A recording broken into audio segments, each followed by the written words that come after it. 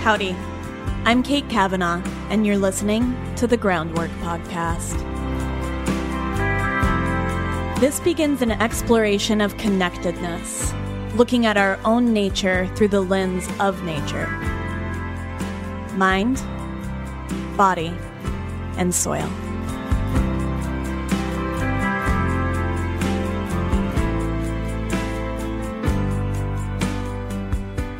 Hey everyone, and welcome to the Groundwork Podcast. I am your host, Kate Kavanaugh, and I have one of the most impactful episodes we have ever recorded today. I'm so excited to bring you our guest, Bobby Gill, who is the Director of Development and Communications for the Savory Institute. This conversation is an exploration of a book that Bobby recommended to me. With the people that come on the podcast, I often ask them if there's a book that's made a particular impact on them or their work. And Bobby recommended The Systems View of Life by Fritjof Capra and Pierre Luigi Luisi. And it is the book I had been waiting my entire life to read. And so I devoured it. It's designed as a textbook. And I thought it was one of the most impactful things that I had ever read. And it really helped to give me language to explain what I have been experiencing as a farmer, as a nutrition therapist, as a butcher, and as somebody who is constantly seeking greater connection with my environment. And so I think that the contents of this episode are going to really plumb the depths of this exploration that this podcast is truly about, which is to find all the interconnected and juicy relationships between mind, body, and soil. I want to just briefly read this quote by Werner Heisenberg, who is the father of the uncertainty principle in physics. And he says, "The world thus appears as a complicated tissue of events in which connections of different kinds alternate or overlap or combine and thereby determine the texture of the whole." When I explore this idea that we are a part of nature, that we are a part of our environment and not superimposed on it or separate from it, a lot of it is exploring all those different relationships that happen within that greater environment. This idea that there is some grand tapestry and each thread plays an integral role in how the rest of it connects. And I think that you're going to find a lot of that within this podcast. I do want to say that Bobby Gill is incredible, and his work with the Savory Institute is absolutely worth looking into. We don't get really deep into the Savory Institute in this podcast. We go a completely different direction, but I've provided some links in the show notes to podcast episodes and a TEDx talk where Bobby really talks about that work with Savory. And I just can't wait for you to get to know on a deeper level this incredibly beautiful and thoughtful and impactful human being. And I'm just so grateful to Bobby for really sharing his heart with me on this episode. I want to keep the intro really short because the podcast is quite long, but let me tell you that it is worth every minute. We go all sorts of places, and not one of them wasn't just profound and meaningful. If this podcast has the impact on you that it did on me as I recorded it, may I ask for you to please share it with any friends, any family members that might also enjoy it, post it to your social media. This really helps spread the word in an organic manner for the podcast.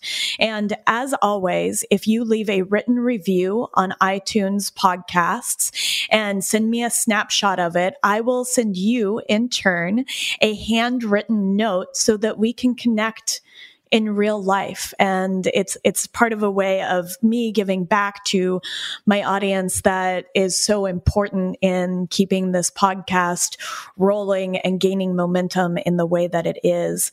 And in honor of that, each week I read a little review from one of you, and this one perfectly aligns with the contents of this podcast. It's entitled Hidden Gem, and it's by Kurt. I've been a conservationist going on 30 years now and have found what we all have in common is a deep connection with the things that surround us every day. My daughter, an artist, featured a traffic cone in her early artwork because she said no one values something as common as a traffic cone, but it actually has a tremendous function. Kate does an amazing job in making the traffic cones in our lives appreciated, whether it's living strenuously or thinking about something as common as wood. She really is a wonderful person with wonderful guests. Kurt, I can't thank you enough for that beautiful review, and I think that you will find that this podcast is all about unveiling the traffic cones in our lives.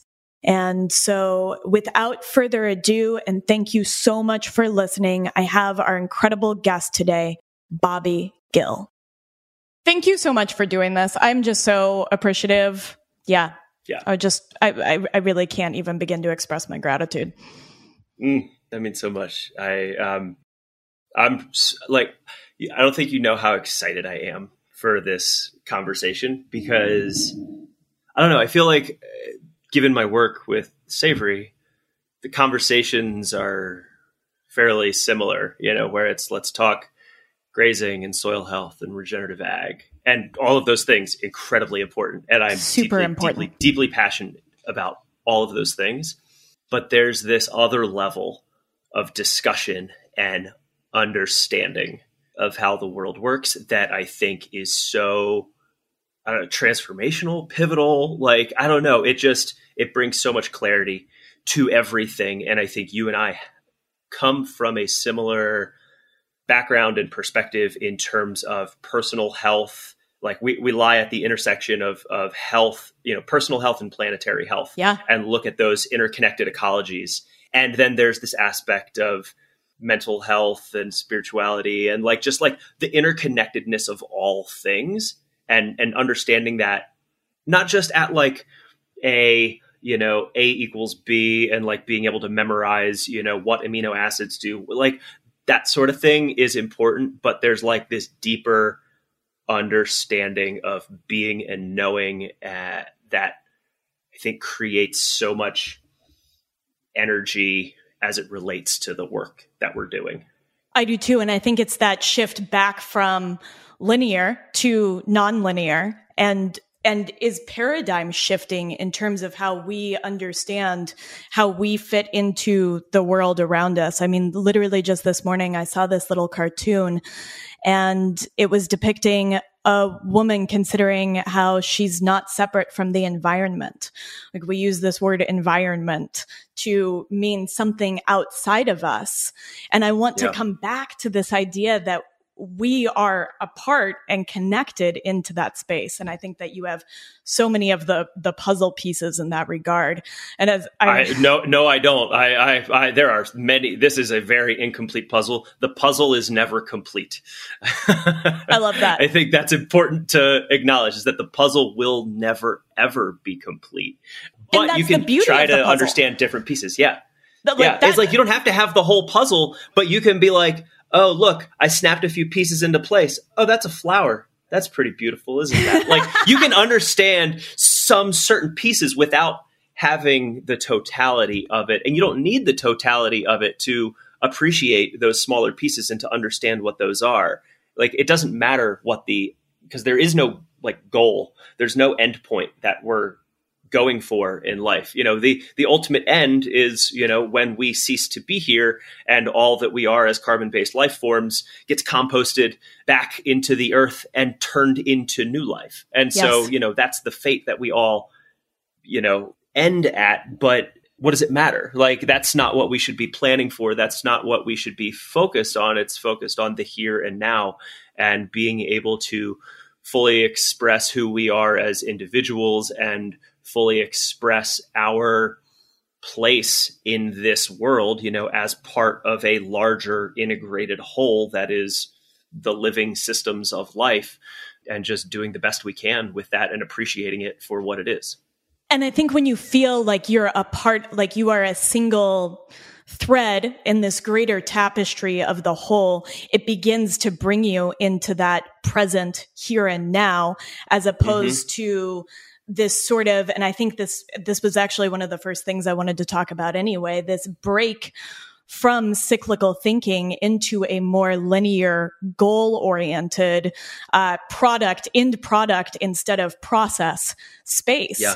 And one of the things, and why don't we just dive in? Because sure, why not? I mean, I assume we're already recording for the podcast. Because we didn't get through introductions. No. You didn't like microphone test. What did you eat for breakfast? You know, that whole thing. It's just like, bam, no, let's go. just dive right in. And I thought that we might do that, so I hit record, and I was like, "Man, we'll just dive right in and see what happens." And I kind of like dropping into podcasts in the middle of a conversation, because I think you and I have been having this conversation through this beautiful book that you gifted me. You gave me the book I've literally been waiting my whole life to read, and I can't even tell you what it meant to me. It brought together all of these different concepts that I had been trying to give language to, and it gave me more language and it gave me more connection. And so you gave me the most beautiful gift that I can even begin to explain. So, that's wonderful. That book has meant, just as much to me as well. You know, I think I came across it maybe 2 years ago. And so, my work is deep in holism and understanding the interconnectedness of life. You know, that's what we do at the Savory Institute, is we teach, people how to make decisions in a holistic manner. Like, that's the core of what we do. And we do it for farmers and ranchers and pastoralists. But when I came across Fritjof Capra's The Systems View of Life, which I have my copy of right here, just if anyone wants to see what the cover looks like, it's pretty much a textbook. It's intended to be like an undergraduate level textbook, but it is a grand synthesis of Fritjof Capra's life's work, which started as a physicist and then led him to living systems. And for me, my background is I'm trained as a biomedical engineer. That's what I did for the first chapter of my life. Is I went to school to become a biomedical engineer. I worked as a biomedical engineer. I worked for the U.S. Food and Drug Administration. So I was, a government employee who was regulating cardiovascular devices, really in that mechanical mindset of the biomedical view of biology. You know, how can we break down the human body into its individual parts? And let's look at those isolated parts and let's optimize those. Let's fix those. Let's understand those to the fullest extent. And understand them. And if we can do that. And understand them through the lens of this idea that we are a machine, that we really can be broken down into these parts, and not this idea that the sum of the parts, the whole is greater than the sum of the parts. Exactly. Yeah. It's just looking at the parts and saying, all you need to do is look at those individual parts, and that's all you need to know. And so it's looking at the human body as a machine. And that similar way of viewing the world, I think, is how we look at agriculture and ecology and conservation and so many other aspects. We look at it as a machine. How can we break this down into individual parts? How can we reduce the complexity of it into something that the human brain can understand? We're like, okay, well, this does this, and then that does that. And then so if we change this for that, then it equates to this. You can use logic and algorithms and equations to understand the function of things. And that works really well when it comes to mechanical things. That works really well if you're taking apart a computer or a bicycle or a rocket ship or a car or whatever it is. You can break it down to the individual parts, and you say, okay, well, the tensile strength is this, and so that means that we are capable of doing this. And then when it reaches this point, this will break, but we can replace that if it breaks.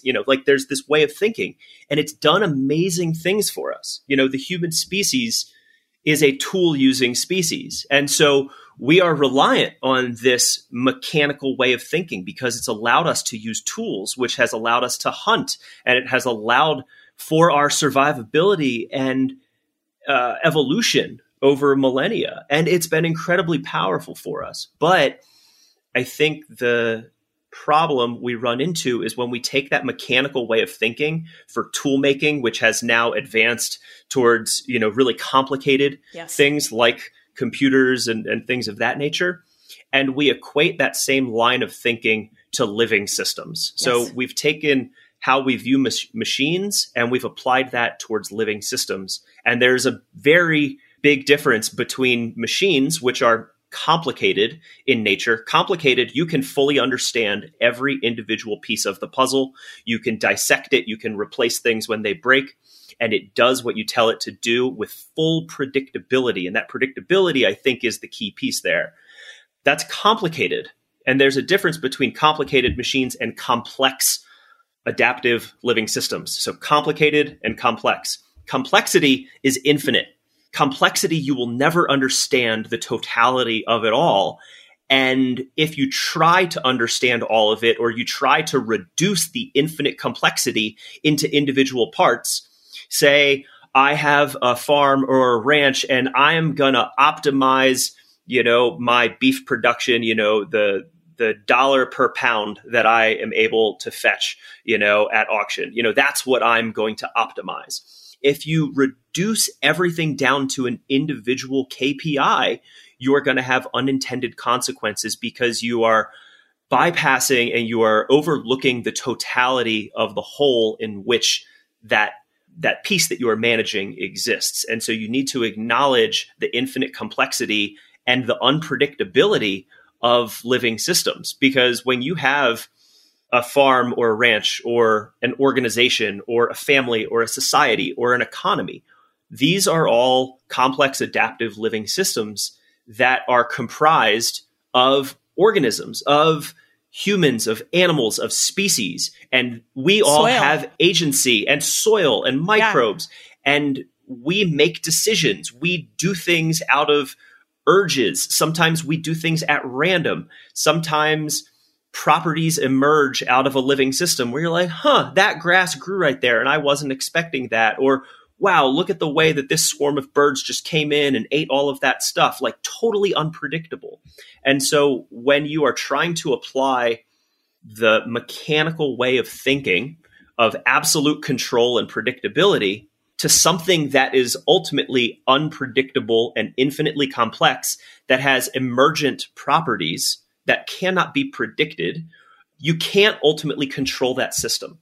The best you can do is exist within it and have this cooperative dance with it, this back and forth of understanding of like, I'd like to move things in this direction and I can influence the system, but I can't fully control what happens. So like, I'm going to influence the system. I'm going to move my herd of animals onto this pasture for this period of time. And what I think is going to happen is I'm going to create this type of animal impact. And as time goes on, the grasses will regrow and that will happen. Oh, shoot. Well, there was a drought and we got hit with this, whatever. There's the unpredictability of weather and climate and, just nature.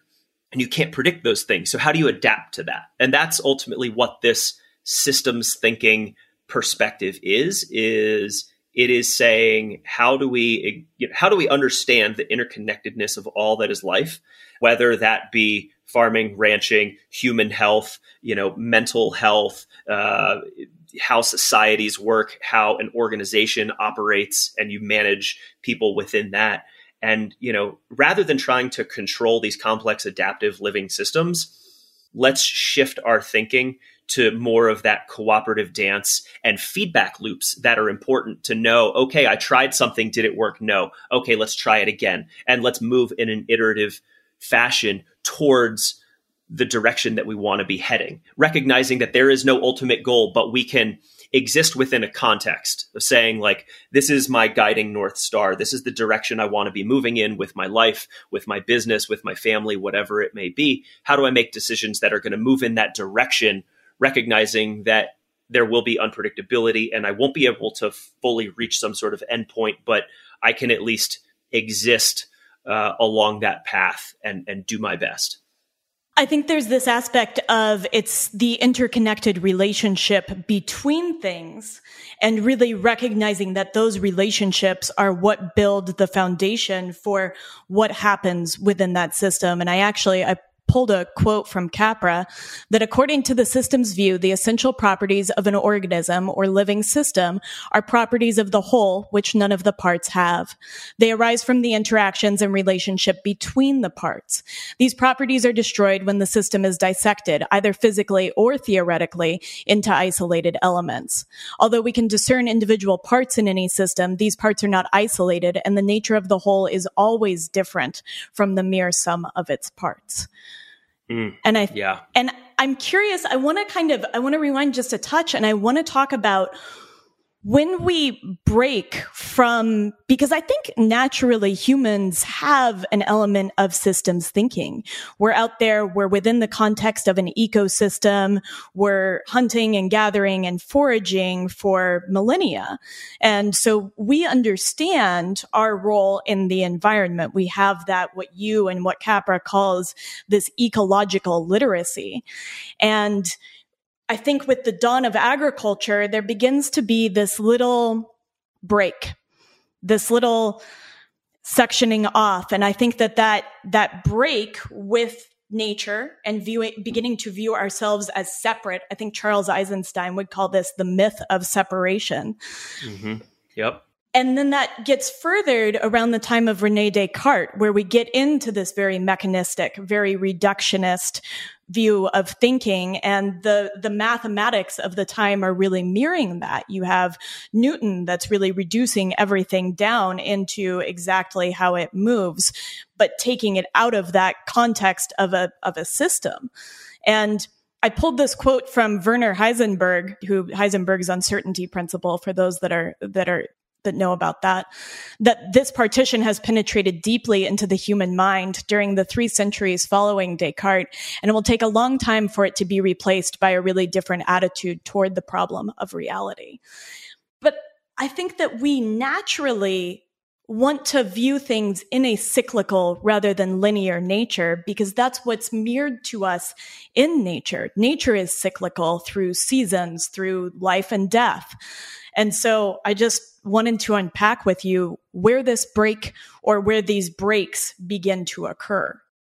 Yeah. I mean, I think there's an aspect of, yes, we as humans are or can be, more holistic in terms of understanding and embodying a systems view of life, in terms of what our role is in terms of this larger natural world that we exist in.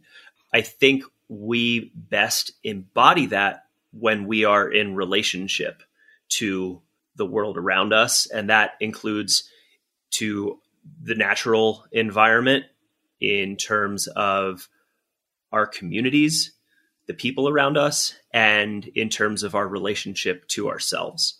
So I think when we are in proper relationship, we can better embody that role that we have evolved, that ecological niche that we fill as part of this greater whole that is the living and breathing world around us. Because humans are one piece of it, as you've mentioned. And you mentioned René Descartes, whose, Cartesian worldview, his whole thing was that separation of mind and matter, that, mind is this, thinking, this soul, this piece, and then matter is like your brain, your body, and all of that. And those are two separate things.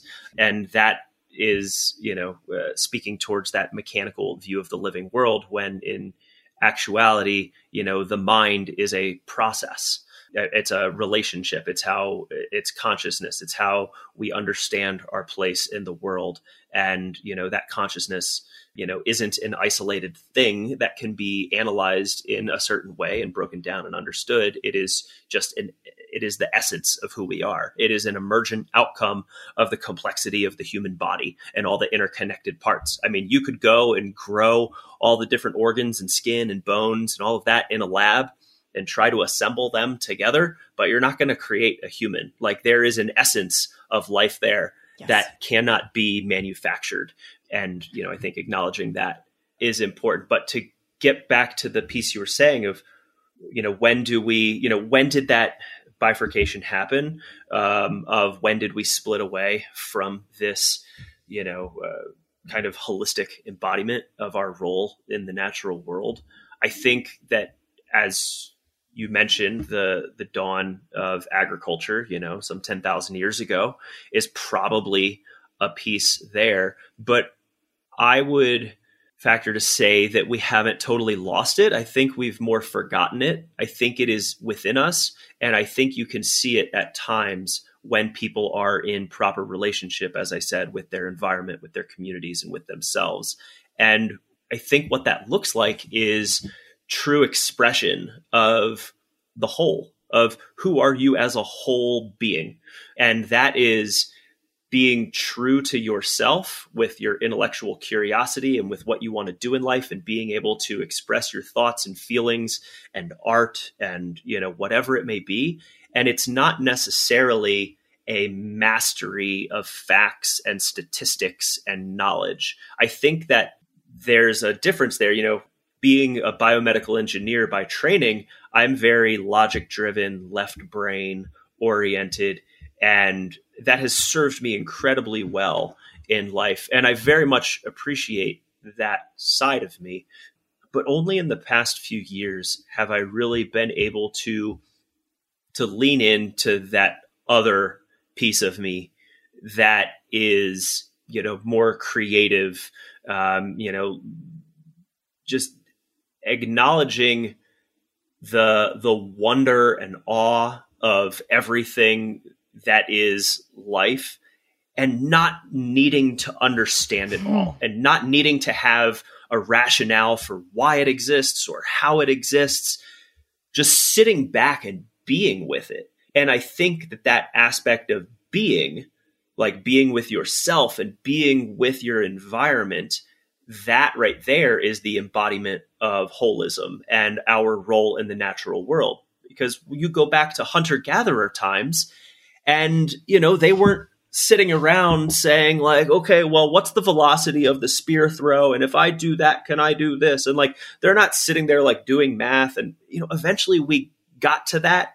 And, I'm sure we could dive into, the Greeks and Aristotle and, kind of academia and where all of that arose, and, this classic, form of, modern day thought and how all of that arose. But ultimately, we used to exist in the natural world as hunter-gatherers, on the savannas of Africa, and, just witnessing what was around us and being in tune with those cycles of nature, kind of understanding when the sun rises and when it sets, or how the seasons come and go, or watching how different animals interact with one another or migrate across the landscapes. We were deeply in tune with those rhythms of the natural world, and we had to for our survival. And so there's something that's deep within our DNA and our evolution that connects with the natural world and understands those rhythms of the natural world. And when we can connect in with that,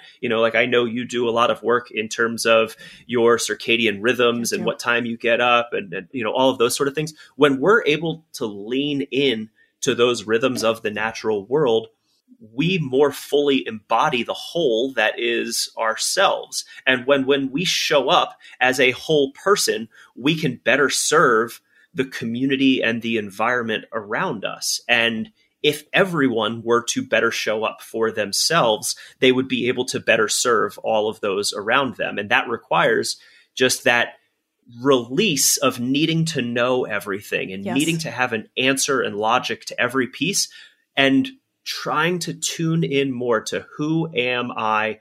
How can I more fully express who I am as a person? And that's going to look different for every single person.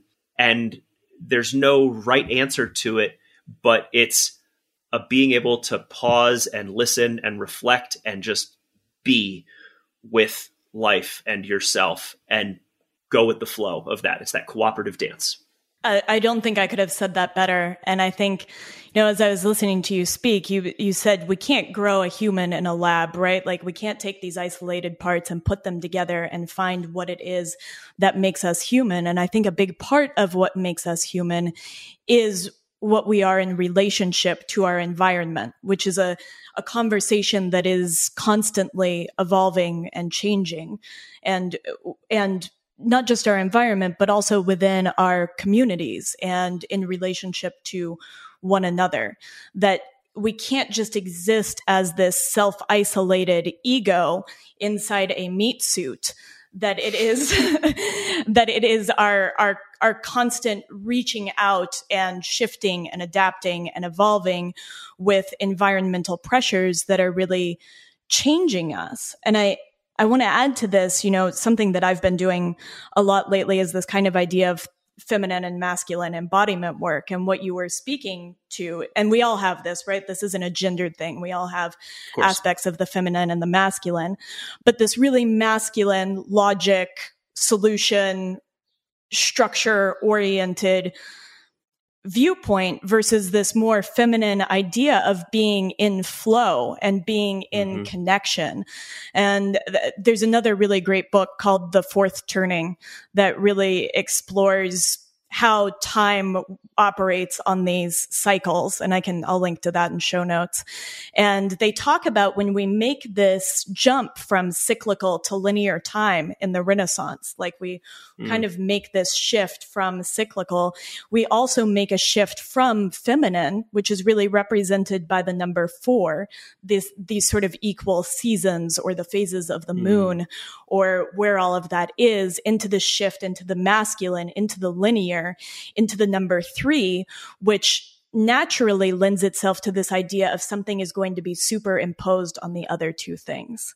And it's a really interesting space. And I think that we've done that. We've flattened, we've made linear the natural cycles that we are constantly experiencing, whether that is the seasons. We have created perpetual summer with air condition, with heating. We've created perpetual seasons of eating with refrigeration. We've created this with the agricultural cycle and, with the rest recovery cycle. Like all of these things we have turned into linear processes when they really are cyclical and sort of have this concept of the feminine. And I think I'm seeing this return in the way that people speak that represents this just wanting to be and to be in concert and in co-creation with the rest of the environment.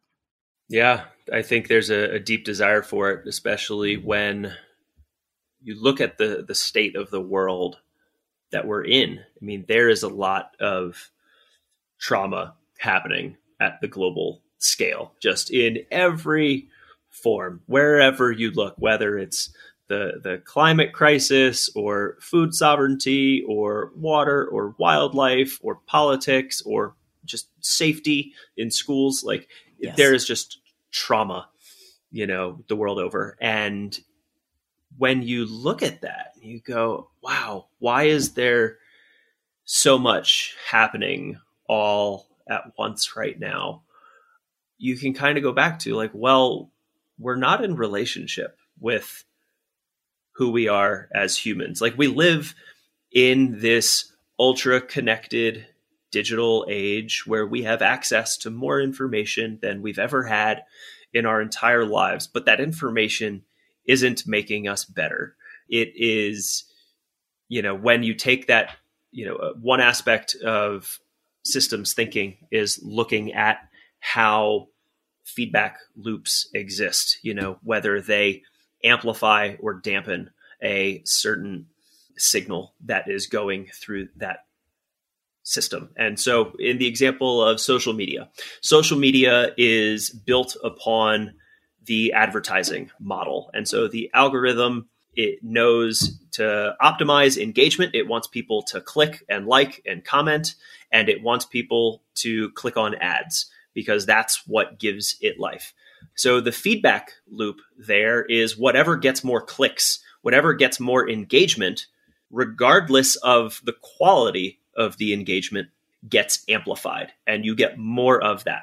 And so that's how people go down conspiracy theory rabbit holes. That's how misinformation spreads, because misinformation spreads faster than truth on social media. That's been proven over and over again.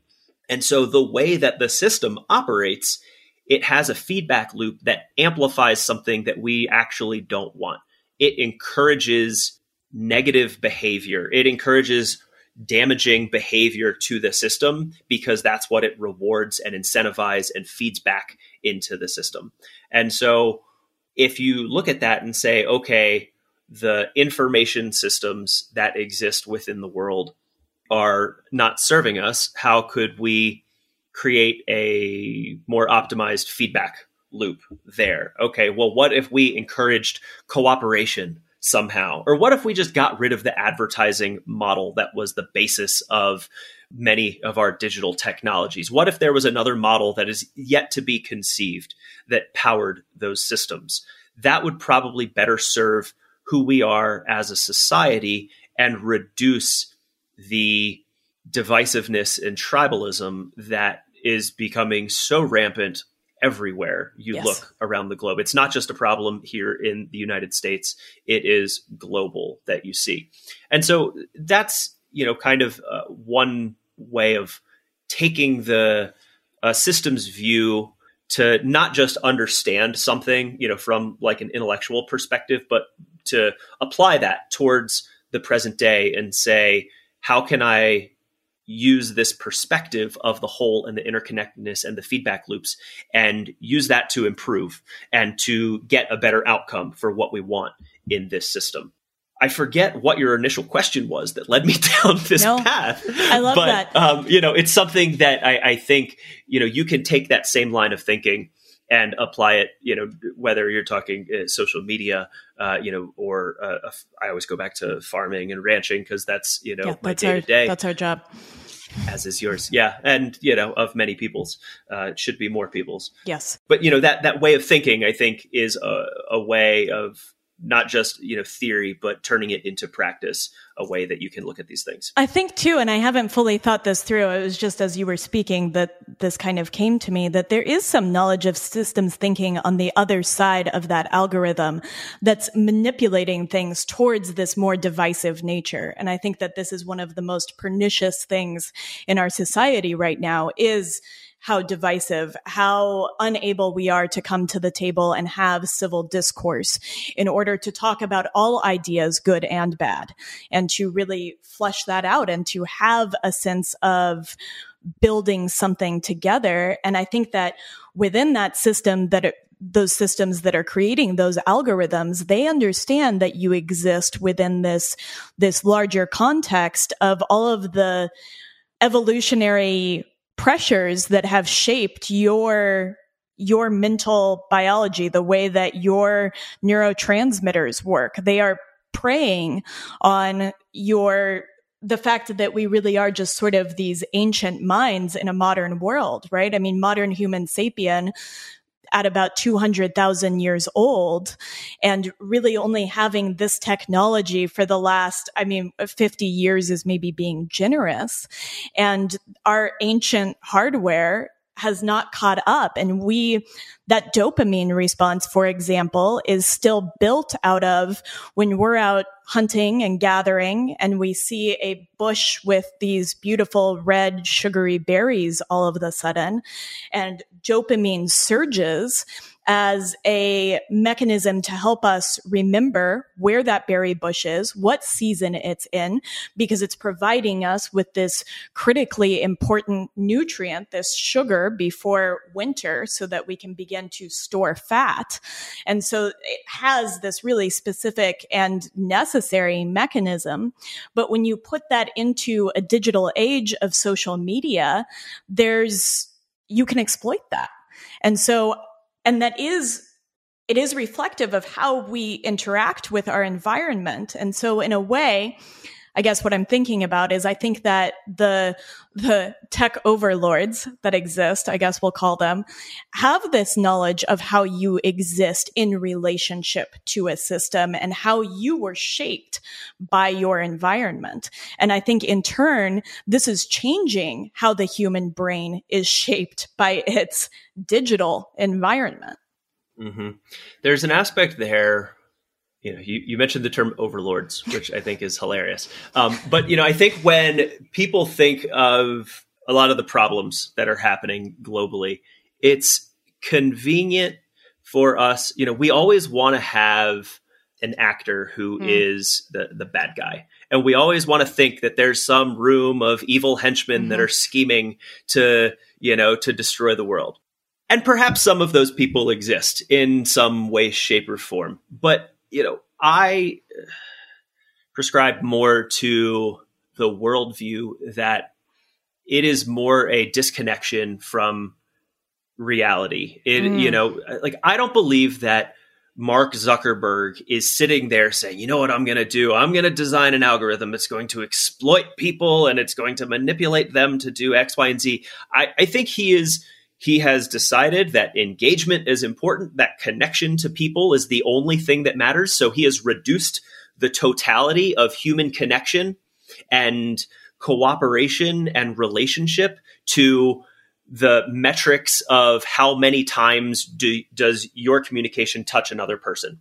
Like, he has reduced the complexity of that to a single metric and has optimized for that single metric with a feedback loop of monetary reward in terms of advertising. And so the system has been designed in a way that has taken complexity and has reduced it down into a single or a few metrics that are being optimized. And when you are optimizing a few components, a few pieces of a complex system at the expense of other pieces, you create this large imbalance, because a healthy ecosystem is one that's in dynamic equilibrium. It's when everything is in proper relationship, information and nutrients and energy and water is all flowing evenly throughout this cooperative dance of life.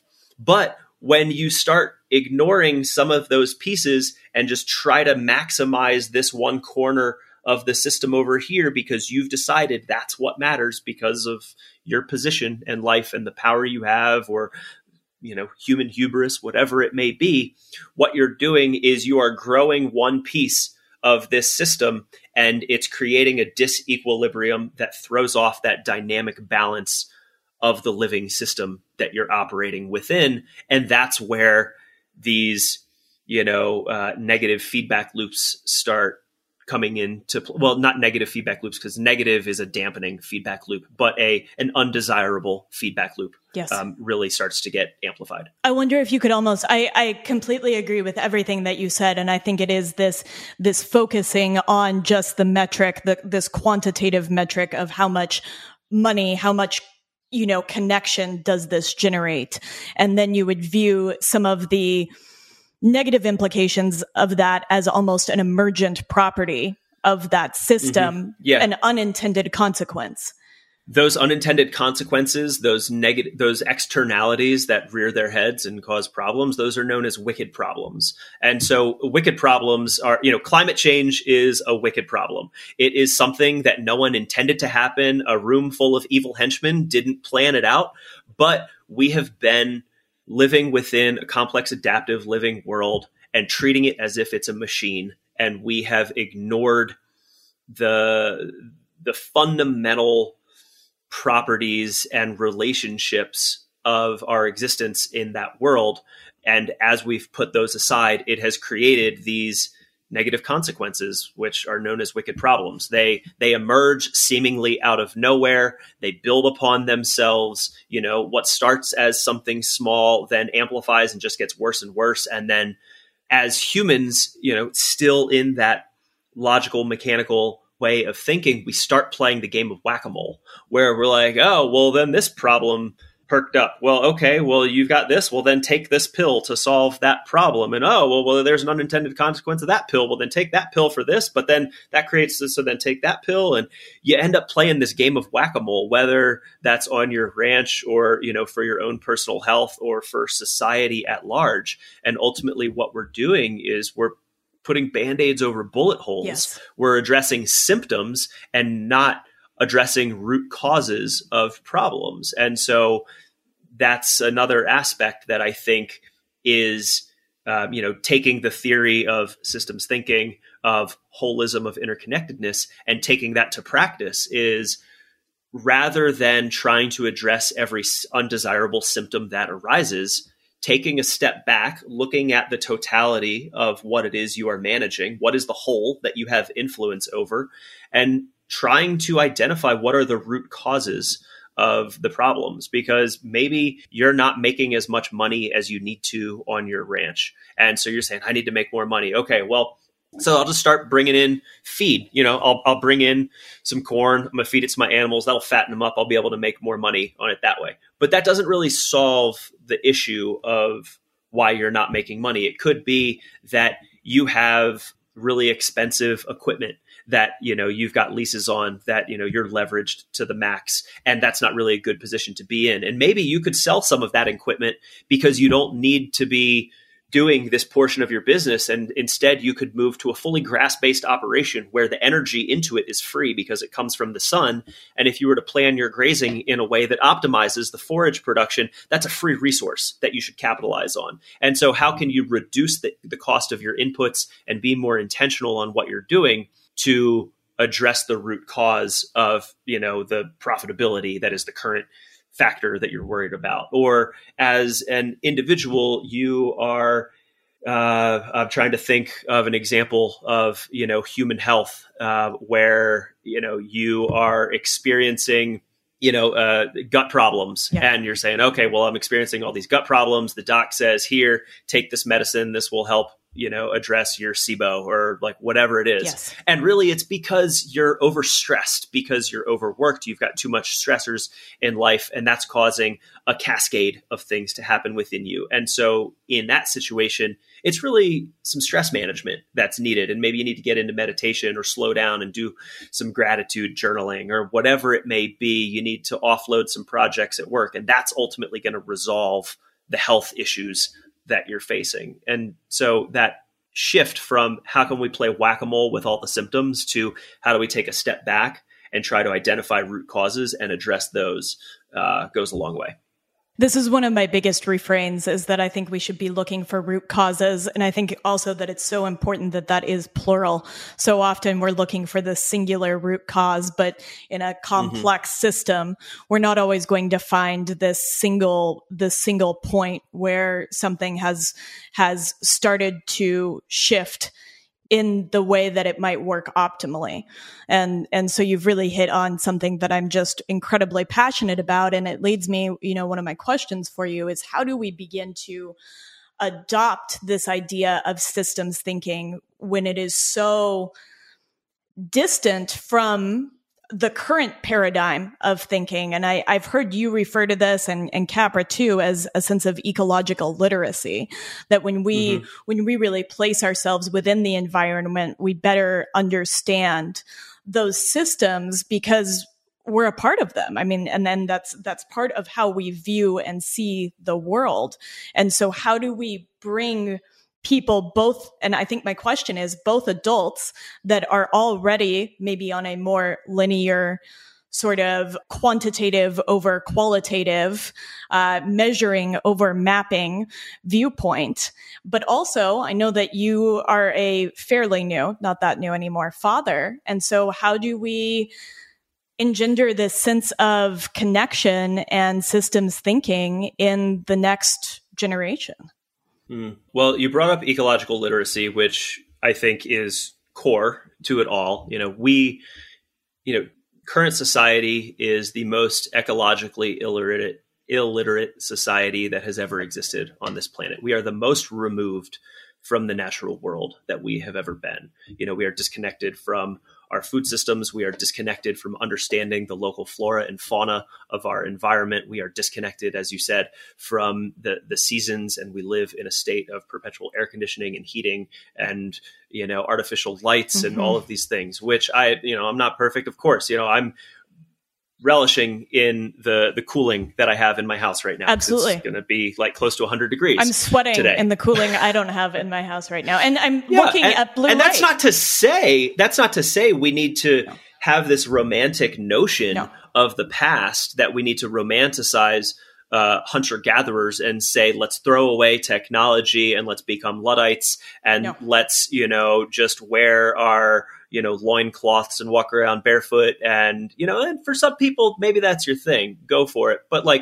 the reality is we exist in the year 2022 right now.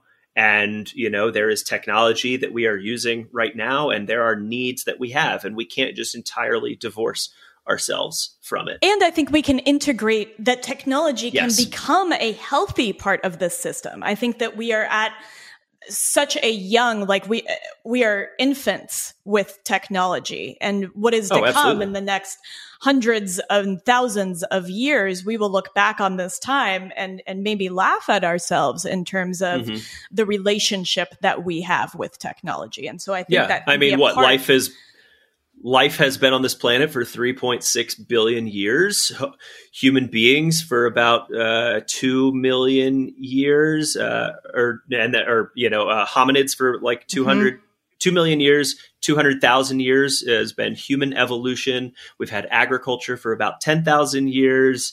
And then we've had the internet for 30. Yeah. So, and I think, have you ever seen that there's a beautiful graph that represents this as a 24-hour clock, and humans show up, and I'm not 100% on this. Humans show up just a couple of minutes to midnight within the clock of the earth. And so this is all just so new. And recorded human history, from 5,000 BC onwards is the last second. Yes. Or, pretty much. It's when you realize the immensity of life that has ever existed and will ever exist, and then you think about not just the immensity of time, but also the immensity of size of the universe that we live in, and acknowledge that the universe is expanding at an immense rate, you realize, wow, there's something powerful there when you sit with it. But to go back to your question of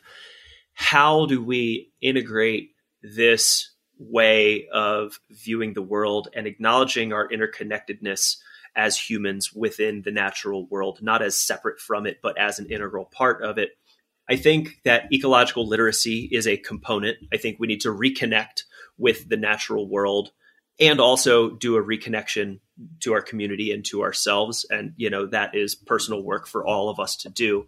And so I think reestablishing those relationships is step one for sure. But in practical terms, I think there are some things that can be done. And I know that I'm biased because I, work for the Savory Institute, and this is what we teach. I think most people, when they hear the term, or, they hear of the Savory Institute and Alan Savory, they think of holistic planned grazing. This is, a planning procedure for planning the grazing of herbivores across a grassland ecosystem, whether that's farming, ranching, pastoralists. We can teach people how to move animals across a landscape to get the optimal outcome on that land. But that's one component of a larger umbrella that is holistic management. And holistic management is a decision-making framework for managing complexity. And so while there is a planning procedure for grazing, there's also a land planning piece and a financial planning piece and a biological monitoring piece. Those are all the individual components that exist within the larger umbrella of holistic management, which is a framework that basically says, okay, identify the whole that you exist in. So Bobby, let's use an example. Let's say I manage a ranch. Okay, I manage a ranch. Who does that affect? Who is involved? Well, there's some ranch hands that do X, Y, and Z. The landlord is this person. This person has veto power whenever I make decisions because this is their role within this. And let's get everyone at the table and say, all right, what is it that you want in life? What do you want this landscape to look like 200-300 years into the future. So it's not something that you will see yourself, but what do you want out of this? And not just what do you want the landscape and the environment to look like, what do you want your quality of life to look like? So let's not just focus on the ecological piece. Let's focus on the social component. What's your quality of life? And embedded with that is a financial aspect because, inevitably I want to have a profitable ranch that I'm economically comfortable, financially savvy and all that sort of stuff. So it's trying to broaden the perspective from one individual component. How can I make the most money possible? And it's taking more of a triple bottom line approach of how can I look at the ecological, the social, and the financial? And let's define those far out into the future. And then now you have that defined, you say there's then a framework for decision making that says, okay, you use this. We call that what I just described. That's your holistic context. That then becomes your North Star. That is your guiding light for all decisions, any tough decision that you come across. Like, hey, we're facing a drought. Do we destock our herd or do we bring in outside feed? What's the right answer here? Well, your gut reaction might be to do this, but if you take a step back and you look at the whole, you'd realize, well, if we brought in feed, that would get us to survive through to the spring. But, ultimately, ecologically, it's not doing what we need for the environment because blah, blah, blah. There are ways to assess all of that. And so it's forcing you to take a step back and say, is the decision I'm making going to lead in the direction that ultimately I want to go? And so it creates that feedback loop of, is this decision moving in the direction? Because as humans, we are really good at chasing the shiny thing and, shooting from the hip and being like, well, we've always done it this way. And well, I think we should do it this way. And so you do it without really giving it some thought. And so this is a framework that forces you to take a step back, consider the whole that you are managing and how it affects everyone involved from a variety of perspectives. And let's make decisions that try to get you as close as possible to the direction you want to go in. And there's a series of checks. There's 8 questions that you run through whenever we call them the context checks. The first one being, does this address the root cause of the problem? So does it address the root cause? Does this create the greatest marginal reaction? You look at gross profitability, you look at the sustainability of your decision, and then, you go through all of these. And ultimately the 8th question is, what's your gut feel about it? So it's approaching a decision from a bunch of different perspectives to force to kind of override our human nature that is to be impulsive and, to follow our gut. And I think because human nature is so well trained in this mechanical way of thinking, it's a framework to force you to be more holistic in how you make decisions. And, I can speak for the tens of thousands of people across the world that we've trained who are managing their land and livestock and families and organizations this way.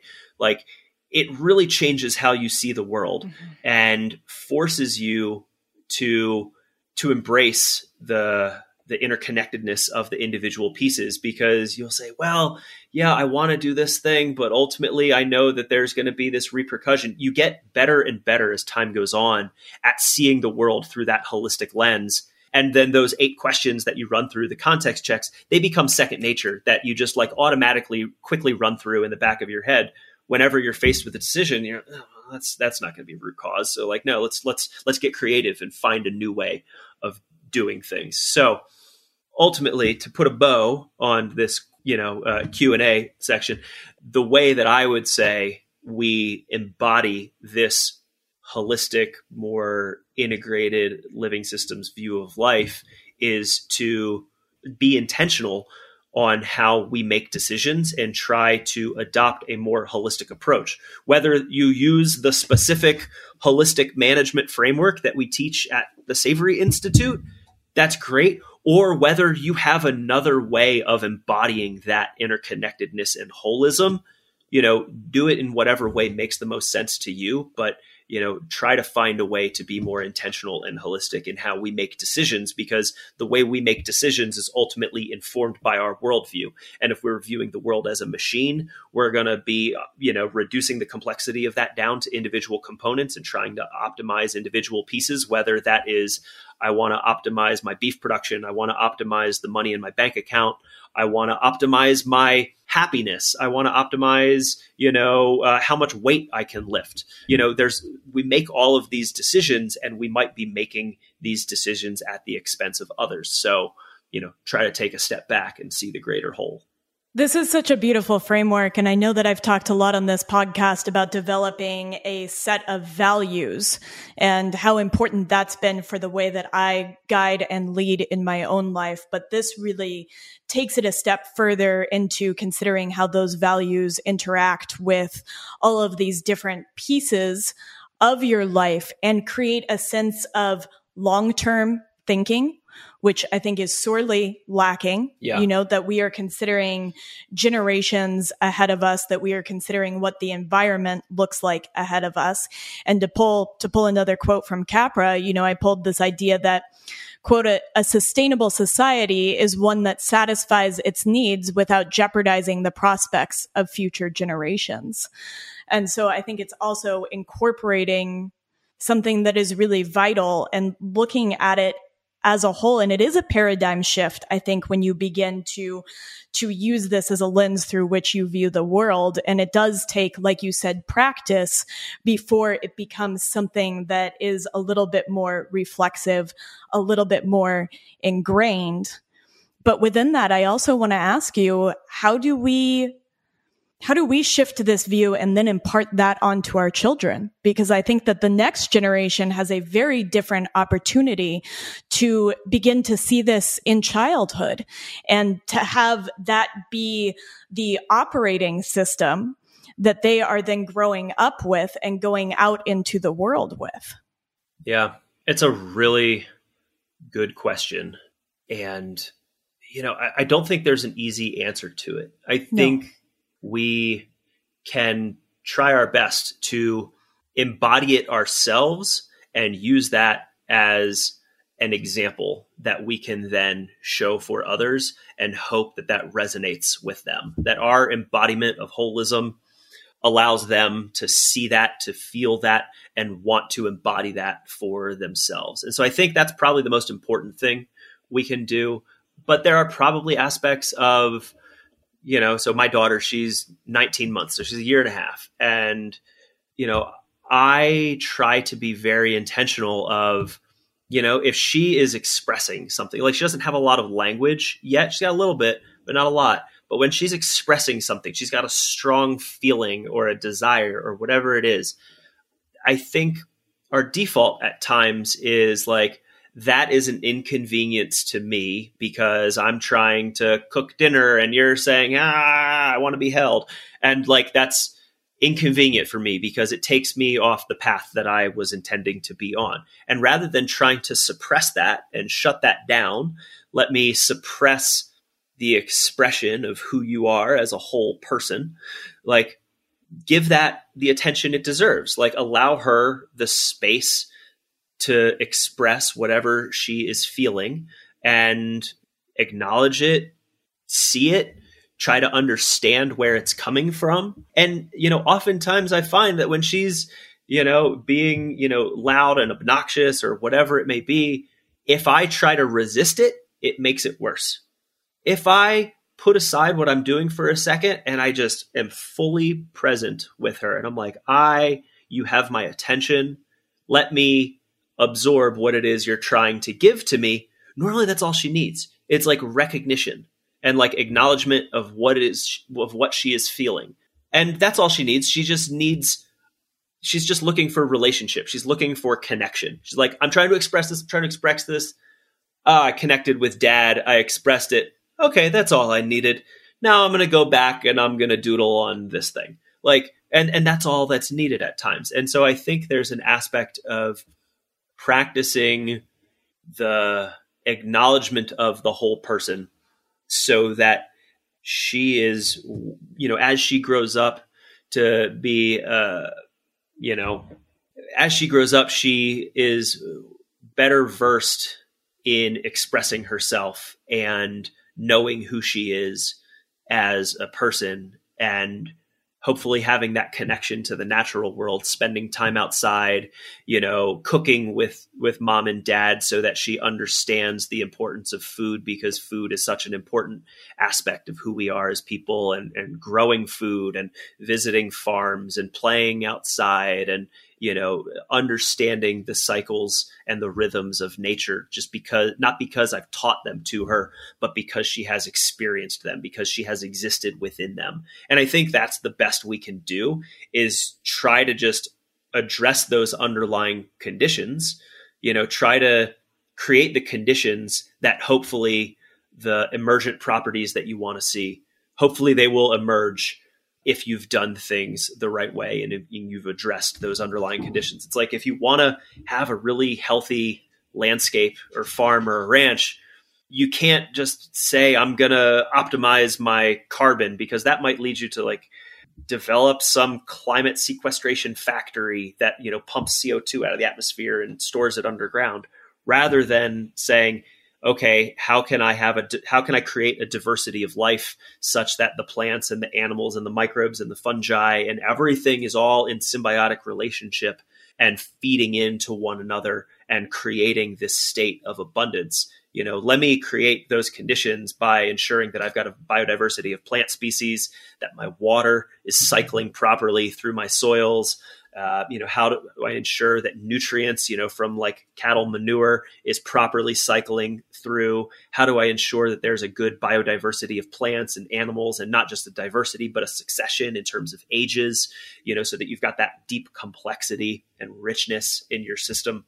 And then if you have all of those things, regeneration and abundance should be an outcome that just emerges from that system. And so I think, as it relates to how do you apply this to the younger generation, connect them to nature, let them embody who they are, address all those underlying conditions, and hopefully, good, healthy, whole, integrated whole of a person will emerge out of that in life.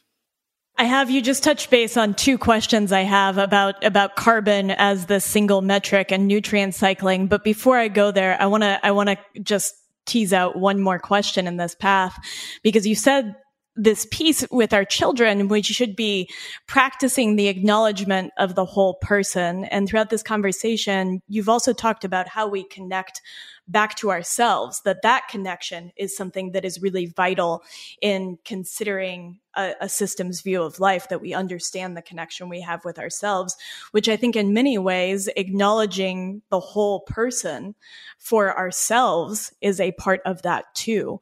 And I'm just curious what that connection to self has looked like for you. So connection to self for me, well, I could tell you where it came from. It came from some deep work with psychedelics. That has been a really important piece of my life over the last couple years.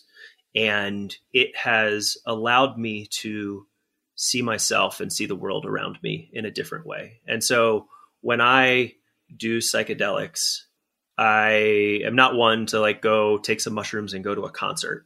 I am more one to lay down on the couch with some, with a blindfold on and, some really beautiful mantra type music and do some real deep inner exploration. And I have had some of the most beautiful and profound experiences in my life in this capacity. And I have a community of others that, share this same perspective on life and the same approach. And so, there's a community that I'm connected with that, kind of has this similar perspective. And so for me, I guess one, and maybe I'll talk about my first psychedelic journey. So a couple of years back, a friend of mine, he asked if I was interested, and I had just read Michael Pollan's book, How to Change Your Mind. It's a great book. It is. And I came across that because I was a fan of Michael Pollan, from Omnivore's Dilemma, Botany of Desire, all of those books have been deeply influential on me and, kind of have indirectly led me to this role within regenerative agriculture, just largely inspired by Michael Pollan's writing. And so when he came out with a book on psychedelics, and myself, never been a psychedelic person, not a drug person, not any of that. I was always a straight A, straight edge, drugs are bad type person growing up, class president, all that stuff, the golden child. I, read Michael Pollan's book and go, well, that's not what I was expecting to hear from him. But, he makes some very valid points on, kind of how these compounds have been demonized, specifically, through the counterculture of the 60s. There was a very intentional demonization of psychedelics as a way to suppress the counterculture because the counterculture was anti-war. And there are quotes directly from the Nixon administration that speak to this. And so kind of looking at this and going, oh, there's a different way of seeing this that I hadn't considered before. So that opened up my mind just in terms of what are these and perhaps what am I missing? What is it that I have been told about this thing, whether that is human health or agriculture or psychedelics? There is this conventional wisdom that relates to all of these things that perhaps is not entirely accurate or perhaps is missing something. And so I'm open to that. I'm open to unconventional ways of thinking. So a friend invited me to this group. And in the group, when I eventually dropped in, when the drugs eventually kicked in for me, really. And it took a while, we probably started the night at 8:00 PM. And this was 1 AM. And I was like, I'm not feeling anything. And the guide, the facilitator, she was like, I think your brain is just too strong. It is just fighting it. It does not want to be out of control. I'm very logic driven and I understand everything. And I think there's this sense of control that has been, control and mastery and knowing that has driven me my entire life. But when it hit, what it felt like was I dropped in and then all of a sudden it felt like my heart just burst wide open. And it felt like this, just beams of love and light, just beaming out of me. And I just relished in that for an hour, couple hours. I don't know. It was just the most incredible sensation and feeling of love, and not just love with, a romantic partner, but just this eternal love that exists throughout the world. Yes. And, people talk about that and it sounds very cliche of love is the answer to all of your global problems. And it sounds very hippy dippy. And trust me, I understand that very deeply, as an engineer, left brain, I'm like, all right, hippies, get out of here. But feeling it is a very, very, very different experience than knowing it and reading about it. And for that, with that experience, being able to sit in that feeling for that period of time, I think unlocked something in me that I then understood that there is more to this world around us than that I know or that I could possibly comprehend. And ever since that moment, and since, all the other journeys that I've had that have all been different in their own way and very profound in very different ways, I feel like that rounded me out as a person, whereas before, very logic driven, perfection, mastery. With the work that I've done, the interpersonal exploration, I feel more rounded and whole as a person, that I am now more likely to sit in the present moment and just be with it. And so that can look like, where it shows up the most is when I'm with my daughter. And, sometimes, she'll just want to be held. And sometimes she'll just bury her head onto my shoulder. And I'm able to just close my eyes and just resonate with that and connect in with her. It's this beautiful, deep spiritual level connection with another human. And there's something so beautiful about that. And I don't know that I was capable of fully feeling that and embodying that prior to doing this type of work. So I think what psychedelics have allowed me to do is they've allowed me to feel certain connections in life that before, I think I knew, and I'm like, I understand love and I understand, how everything works and is connected. But now, rather than understanding it, I feel it and I can be in it at this very deep state, and I can access it in a much easier way that I don't think I ever would have been able to before. That is incredible. And I think that difference between knowing and understanding connection on a logical and intellectual level, and understanding connection on a felt and experiential level, and to experience that connection as love, which, while maybe seemingly trite, I do think speaks to a greater aspect of our human psyche here that is immensely capable of love, and perhaps not uniquely so, but I think that is a deep component. As you were speaking, I was thinking too about, have you read Lisa Miller's The Awakened Brain? No, I haven't.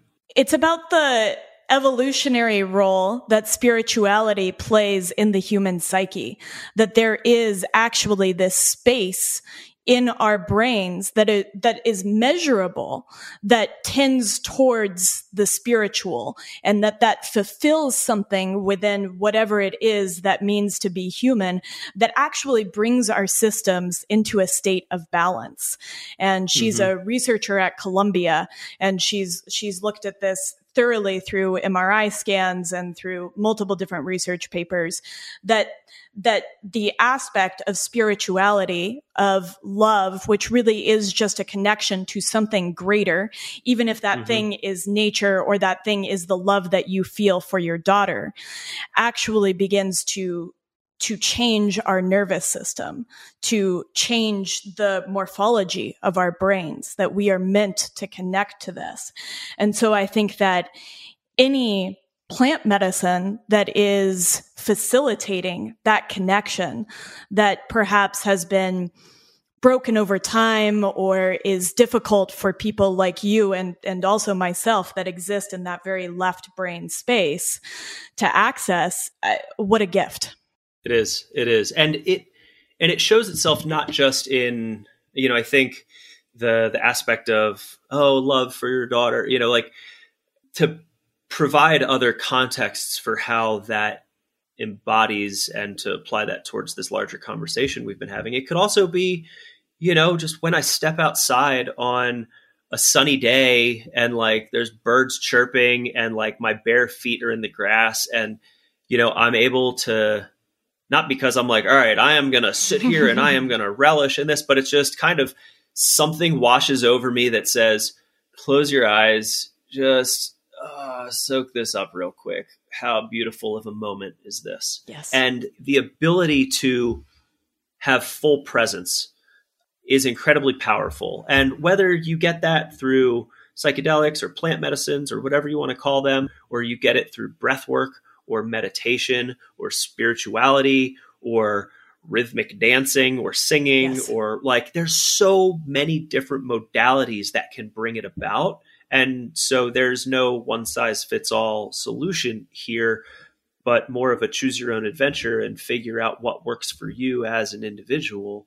And it could be a multitude of those things that you find helpful. And then maybe some of them you don't, and that's fine. But, find what works for you, because if you go back and apply this evolutionary lens to the human existence and to ecology, psychedelics have been in, there's evidence that psychedelics have been in use for millennia. Very long time. Across many cultures. Across all cultures. Yes. All of the major religions that exist today have some sort of early mystical basis, whether you're talking Christianity, which if you read Brian Mirescu's book, The Immortality Key, is fantastic. Okay. That one dives into early Christianity and kind of how that equates back to the Eleusinian mysteries and some evidence that he discovered there. It's fantastic. Okay, what's going on the list? Mike Crowley has a book called The Secret Drugs of Buddhism, which looks at early Vajrayana Buddhism and kind of the psychedelic usage there. And then you go back to, the Vedic religions and Soma, which is very clearly documented as, like the oldest religion, but, is documented as Soma is this substance that people were drinking to experience enlightenment and transcendent states. It is very clearly written out there. And then you go back even further and you look at cave art, and there's depictions of shamans and people holding mushrooms or peyote or, ergot fungus, which is the basis for LSD, and like all these other things. These have existed throughout human existence, for a long, long time, yes. Before recorded history, before language, perhaps before Homo sapiens and into deeper lineages. Yes. Well, if you go back to, there's different theories out there. For example, Terence and Dennis McKenna have their stoned ape theory, which is that early hominids walking on the African savannas, us being hunter-gatherers and, looking around for food, you would sample food, things, is this edible? Can this provide me nutrition? And if they came across psilocybe mushrooms, magic mushrooms growing out of a cow pie out there on the savanna, because they're following the ancient herbivores that existed because they are hunters and that's how they, exist and, feed themselves. Oh, here's a mushroom growing out of this cow pie. Let me try this. Boom. You see this entirely different worldview. And their theory there with the stoned ape theory is that transcendent state allowed for the growth and the development of the human brain to what it is today. Now, I'm not going to say that theory is entirely true or that I fully back that. Like, it's a theory and we don't know. And that's, I think, the important thing to recognize is that theories, just like, memes or stories or whatever it is, they are ways for the human brain to try to encapsulate the totality of an existence and understand it. And all of those ways are imperfect. There is no perfect way of encapsulating. Even science. Science is a way, whether it's science or art or whatever it may be, it's a way of trying to understand the world and to show it and to express it and understand it. And there's going to be imperfections. Science is always coming up with new discoveries each and every day. It's a process. That disprove. Yeah, it's a process. And that's what life is. It's a process. And we're trying to understand our place in it. And we'll never understand our place in it fully, but we can embody it. And we don't need to understand it fully to embody it and be present in it. And I think that aspect that we're never going to understand our place in it is an important part of this, that we are, in many ways constantly oscillating between the quest for deeper understanding, though not finite understanding, and this sense of just wanting to be present, to be here and now, to not be going after that deeper end point of knowledge that doesn't exist. Yeah. I think so much of this is interesting because I think it is this holistic view of life that actually brought me on my own spiritual journey. Like I came to it through the lens of better understanding ecology, from finding ecological literacy and seeing that connection between everything and feeling a sense of rightness and connectedness in a greater sense than I had ever experienced. And so I think in many ways, that's a really great place to begin to lead us back into some of that ecological view through the lens of your work at Savory. Yeah, where do we start? Yeah, where do we start? So you mentioned a couple of things that had been on my list. You mentioned looking at carbon as a single metric, and maybe we want to kind of give an overview of Savory first, but looking at carbon as just the single metric, to put a Band-Aid on and not, and nutrient cycling, which I was recently listening to a podcast with you, and I heard you speak about nutrient cycling in a way that really piqued my curiosity. And so I want to at least get back to those things, but let's talk about the work that Savory does in grasslands, because coming from the West, this was my passion. That's what led me to butchery, was seeing how grasslands could be regenerated with what, and I loved this, you called ruminants as engineers of an ecosystem. So let's start there. Yeah. Well, I mean, ruminants have co-evolved with grasslands for millennia. If you go back and look, you take this evolutionary perspective on life. What's the quote that nothing in biology makes sense except in the light of evolution? I forget who said that, but it's such a powerful quote. And if you apply that and say, okay, how can I look at the world around me through this evolutionary lens, you'll see some patterns of how life used to exist before things rapidly shifted in the last couple thousand of years, whatever, frame of time you want to look at. And from that evolutionary lens, you see that for millennia, grasslands, which are 1/3 of the Earth's landmass, 5 billion hectares or 12.5 billion acres, they have always existed with ruminant animals on them, with grazing herbivores that have moved across those landscapes. Grazing herbivores are prey to pack hunting predators. And so as herbivores, their protective mechanism is to bunch up into a herd. And that changes the behavior of the herd, because when you are bunched up in a herd, you are going to be less selective of the plants that you eat in front of you. Because you are tightly bunched, there is going to be a lot of impact on that land. Those hooves are really going to disturb the soil, which is going to allow for better water infiltration. It's going to allow for the urine and the dung to be better incorporated into it. And that urine and dung acts as a natural fertilizer for that land. But then the cattle, obviously don't want to be standing in their own urine and dung. So they move along to a fresh pasture of grass. And so the herd moves about in this kind of natural migration across a landscape because of the predator-prey balance. Because, say in North America, because of the gray wolf, they would stay tightly bunched up.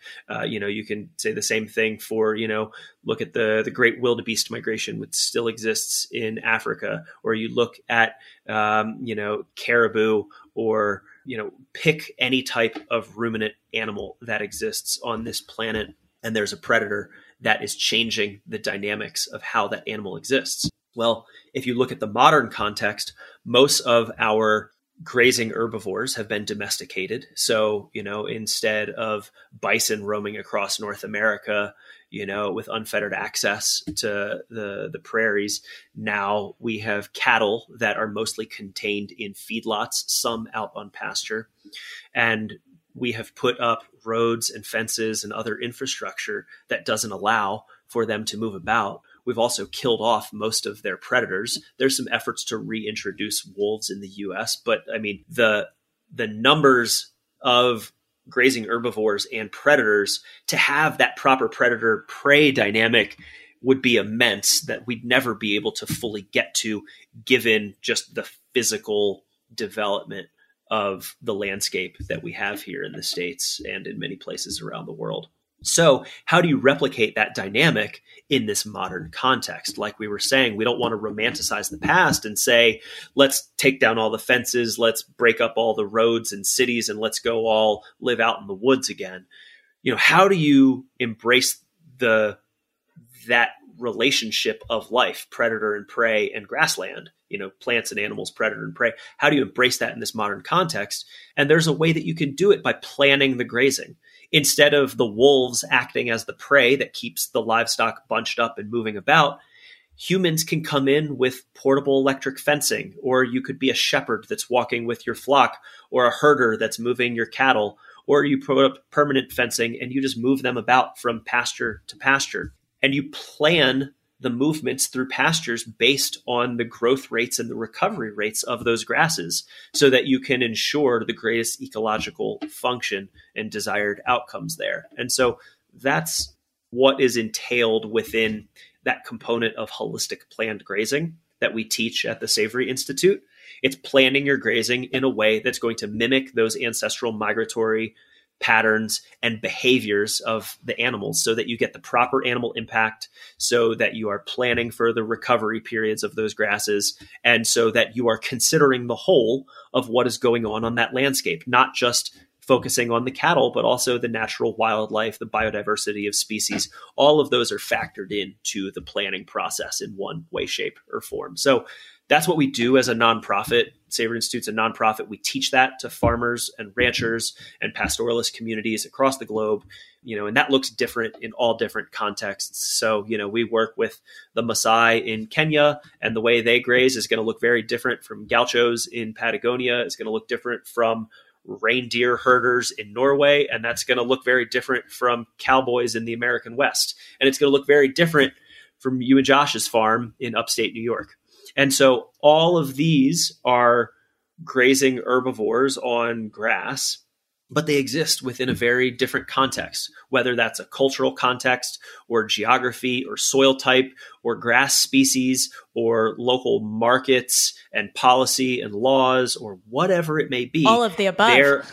All of the above are all factored in and all at play whenever you make a decision. So there's no one size fits all approach to how you graze animals in a regenerative manner. Rather, there are some inherent pieces of ecological literacy that are important to understand, like energy flow, how much photosynthesis is happening, how much sun are you capturing through grass, how much is your water cycling through the land properly, are your nutrients cycling through the land properly, that urine and dung, is it incorporating, and the community dynamics, the biodiversity and the succession of species. And so we have those four pieces of those four ecosystem processes that we teach. And then we teach the grazing planning, and we teach the decision-making framework to ensure that all decisions are made within that holistic context, that guiding North Star to make sure that you aren't taking a reductionist mechanical approach to how you make decisions when you're dealing with the infinite complexities of land and livestock and how they affect not just your land and your livestock, but the communities around you and the people that eat your food and everything. The ecosystem as a whole. Yeah. I think. Yeah. So that's what we do at Savory. I think that this is so important. And I think that it's become dogmatic in this space that there's this prescriptive single solution for how this is done. And this is giving instead an entire context that is considering all these different components of that system. And so yeah. And it's incredibly important to do that, because how would that be if the Savory Institute, there's 17 of us, we're headquartered in Boulder, but, we kind of exist throughout the States. We've got one person who lives in Spain. Like if we were to show up to the Masai Mara, in Kenya and say, this is how you have to do this. I have figured it all out. That's this very, that's happened a lot in history, yes. And it hasn't really gone over well. No, it has not. And so it's important to have that humility in saying the people that know best, the people that are going to do it right, are the people that are doing it directly, the people that are on the ground, that have that connection to the land, and they understand it and they are living it day to day. They are the ones that need to be making these decisions. They are the ones that know how this works. Sometimes they just may need a little bit of guidance through a framework that helps them understand that context that they exist in. And so it really gives agency back to the land manager and allows for creativity and innovation and adaptation, which is really the most important part, because you go back to complex adaptive living systems, weather events are going to change, you're going to get pests that come in, the market price changes, like all these variables are always at play. And so if you're following a prescription of like, well, I have to do this next and I have to do this, there's going to be unintended consequences. And it's better to look at the whole of what they are managing and allow them to figure out what is the best thing for my land base, given the context in which I exist and what I want to come out of it. Yes. And I think that something really struck me in there, that you are not only teaching critical thinking, which I think is incredibly important to look at complexity, but you are also tapping into humans' innate ability to be critical thinkers, to see this as a whole, right? That this concept isn't lost. It's just, maybe it's buried, and to really tap into that across a very wide range of landscapes and cultures.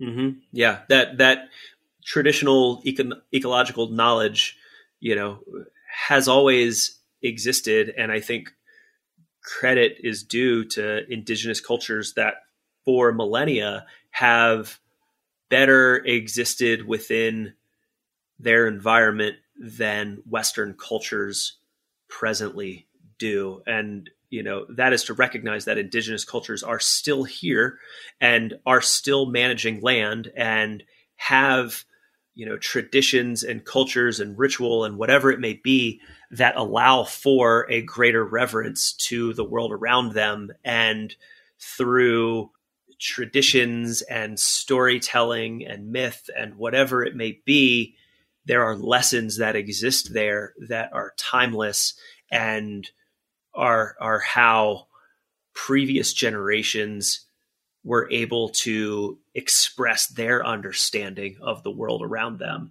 And in our modern era, we express that understanding through the scientific process and peer-reviewed literature. And it's like, well, in Nature, so-and-so published that when you do this, this happens. And look at this wonderful discovery. And that's one form of knowledge transmission, but it's not the only form of knowledge transmission.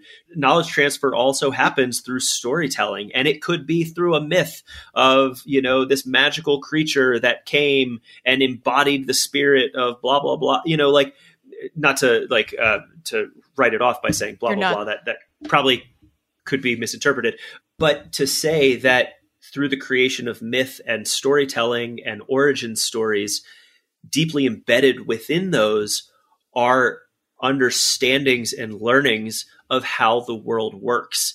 And the outcome of transmitting those stories is a development of reverence and increased connection to the world around you. And there's incredible value in that. And so I think it's important to acknowledge that these aspects of cultures outside of our own may seem foreign and we may not always understand them, but those things exist for a reason, and they wouldn't exist if they didn't confer some sort of evolutionary advantage towards that culture. And so it's important to acknowledge that and embrace that. And perhaps we won't understand exactly how this origin story allowed this culture to do X, Y, and Z, or how that is applicable in, the present year. But we don't need to understand that. All we need to do is hear it and respect it.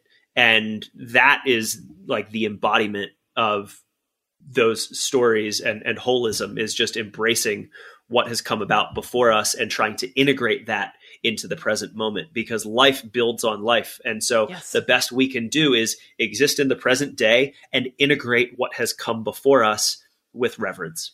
I'm blown away by what you said. And there is almost this concept of story as an emergent property of culture and as something that's incredibly important within a system. And that just resonates really deeply for me, and something that has to be incorporated in how we move forward within cultures. And story is something that I think is incredibly crucial to how we move forward. I think this is my attempt at storytelling, because I think that we better understand the lens through the world, the way that the world functions through the lens of people telling us their stories, and getting that chance to connect with maybe a different viewpoint, or to connect with different ideas, and to truly connect. And I think that there is an evolutionary precedent for telling stories around the fire, that is really where we exchanged information. And I'm always curious. Where we exchanged information. It's where we cooked our food. Yes. It's where we kept ourselves warm and safe. And so it warded off predators. And so there's that deep yearning in all of us. Like whenever you see a campfire, you know how everyone just kind of is like blankly staring into the fire? Yeah. Like that's something within us Yes. because we are naturally drawn to it, because it is safety, it is survival, it is sustenance, it is sharing and connection and community. Like fire, is the holder of all of that for us. So naturally we are drawn to it because those that came before us whose genetic makeup was not attracted to fire, they were the ones out moseying around, across the savannah out on their own while everyone else was gathered around the fire, and they got eaten by the lions. Yeah, not a good survival strategy. They didn't reproduce. Evolution was not in their favor, and so the traits that exist today exist because they were selected for through evolutionary pressure over time. Yes, and with story being a part of that, maybe that's harder to look at through that reductionist scientific lens, but is undoubtedly part and parcel of the human experience. Yeah, well, you talk about like this being storytelling, which I would agree. It's an exploration to try to understand more of the whole that is Bobby, or that is Kate, or that is Savory Institute, or that is Western Daughters, or whatever it may be. It's a deeper dive into understanding the complexities of that, acknowledging that I will never be able to fully express exactly who I am on a microphone, on a podcast. And the reductionist approach to that would be like, if you just read my bio and you're like, well, Bobby's a biomedical engineer. He does communications and fundraising for Savory. He's a father. He used to be, a competitive ultra runner and blah. Like you throw some labels out there, and labels do such a poor job of truly encapsulating a thing, whether that is a person, whether that is an ethos that you live by, a philosophy, a practice. Like it's so easy to place a label on something, but that label does such a poor job of speaking to the complexity and richness of what that thing is. And I think that's what makes labels easy to attack. You mentioned Charles Eisenstein earlier, which I love him. I love Charles Eisenstein, especially his book, The More Beautiful World Our Hearts Know Is Possible. It's a beautiful book. And it's so good. And in that book, he talks about the othering that we do as humans. We have a tendency to view ourselves, our community, our tribe, and then there are the others. And you create this separation, and you look at them and say, well, they are, their political beliefs are X, so therefore I am the inner group, they are the outer group, they are the opposition, they are the other, and we are the good guys, they're the bad guys. Like we do this everywhere. My diet is better than this diet, and my group is better than this group. And like we do that over and over and over again as humans. And all that's doing is it is divorcing ourselves from others that are actually connected to us, those people that we other for one reason or another, because we say, well, your diet doesn't consider X, Y, and Z, and therefore it's wrong, and mine does X, Y, and Z, ABC, so therefore it's right. Like what you're doing is you're separating yourself from others in the world around you, but we all exist because of others around us. Everyone has a contribution in this world, whether, you are the cable guy who has, established the cable that we are using for this podcast, or you're a farmer that's growing the food, or you're a butcher that is selling it to you, or, you're a politician that's making policy that informs all the things, whether you agree with it or not. Like everyone contributes in some way to the world in which we exist. And like in the grander scheme of things, the carbon that we are made of will eventually become the carbon of other living things into the future. So like our existence depends on the existence of others that came before us and will contribute to the existence of those that come after us, as will the decisions we make during our time here on this planet. Those decisions we make will form the world around us, and that world around us will be what those life forms that come next will exist within, and they will form that landscape, and it will go on and on and on, just as it always has. And I think it's important to recognize that, and to not other folks and try to separate yourself from them, because when you create, when you slap a label on something and you create this separation, you are disavowing the truth of what is life. Yes. There is an inherent connection that exists between all of us, and we have to embrace that. And so even if you disagree with someone because of their political beliefs or their dietary choices or whatever it may be, you still depend on them and they still depend on you. And there's nothing you can do about that. And we are still connected within this web of life in ways and impacting each other in ways that I think we can only begin to imagine.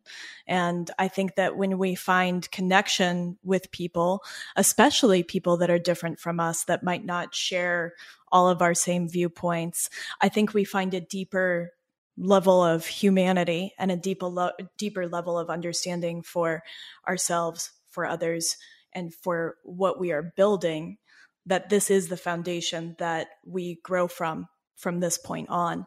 And we are creating that system. It goes back, like I was saying with the example of my daughter, with acknowledging the totality of who she is. Yeah, that human existence. I am acknowledging your humanity. I'm acknowledging what you're experiencing and what you're expressing.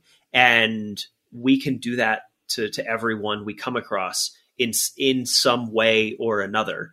And it is seeing the other person. It is acknowledging their existence and their humanity and their opinion and perspective, and not trying to put them in some box so that we can other them and categorize and reduce the vast complexity of who they are and the world around them and how they operate with the world around them. Like, how can we acknowledge that existence and how that then connects back to us? Yeah. I couldn't have said it better myself. And this is something that this conversation is present at our breakfast table, at our dinner table, multiple times a week right now. I think this is a really big piece of something that's in my heart, is how do we build bridges, not tear them down? And yeah, we talk about in the, with the Savory Institute, we jokingly refer to the different groups that, the different, if there's a Venn diagram of two desperate groups, we kind of exist in the middle, and those are kind of the Boots and the Birkenstocks, so we're dealing with regenerative agriculture, which, is very much, land-based, farming and ranching, rural communities, the Boots. But then also there's this aspect of we're removing carbon from the atmosphere, putting it back into soil, in service to life. We're improving wildlife habitat and, water quality and improving food systems. Like, there's very much like the crunchy Birkenstock environmentalist aspect there. And we exist with both. Yes. And I wear both Boots and Birkenstocks. Literally. Because I embrace both of, literally I wear both of those on a daily basis. You live in Colorado. Sometimes, yeah, that's true. Yeah. That's true. So it depends on which part of Colorado I'm going into. But, I think it would be easy to categorize, well, we work with ranchers, so we are going to fit squarely into this box. Or no, we are only going to talk about climate change and carbon and environmentalism, and we are going to fit squarely into this box. But that doesn't speak to the fullness of what we are doing and what we are bringing to people and communities. And so we engage with farmers and ranchers and pastoralists that come from all different walks of life, who normally would never, be engaging with one another. Yet within this global network that we have at the Savory Institute, people from all different walks of life coming together and sharing stories and learnings and opportunities with one another, whether it is something related to beef production or reversing climate change, getting grants for that, or, whatever it may be. There's all of these pieces that are at play, and it's finding that commonality between them that I think our work does. I love that. And, that was a big impetus for Western Daughters, is how do we bridge this gap between urban consumers of food and rural producers of food, and help each each side understand better the other so that we can create a more robust, more resilient food system that is composed of producers and eaters at both the macro level and the level of soil, that the microcosm mirrors the macrocosm in this way. And so I love that. You mentioned something that I've been thinking about a lot, and I want to kind of tie it in. I was listening to one of your podcasts, and you were talking about nutrient cycling, particularly in the context of brittle grasslands and the necessity of moisture from animal manure and urine in order to get those nutrients back into the soil.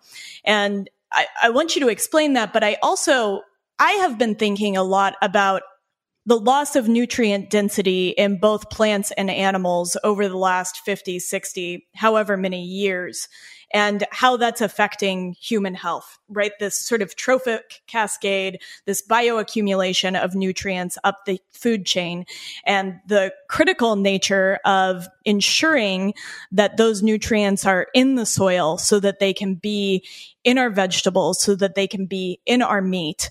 And I think that with meat in particular, I know that Fred Provenza and there's a gentleman, I forget his name, are doing some really interesting research. Do you know? Stefan Van Vliet from Duke. Thank you.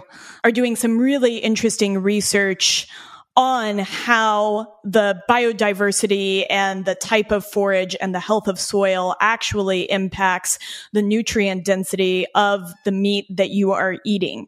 And so I think that this is a pretty macro conversation, but I'm curious to unpack it with you through this lens of nutrient cycling.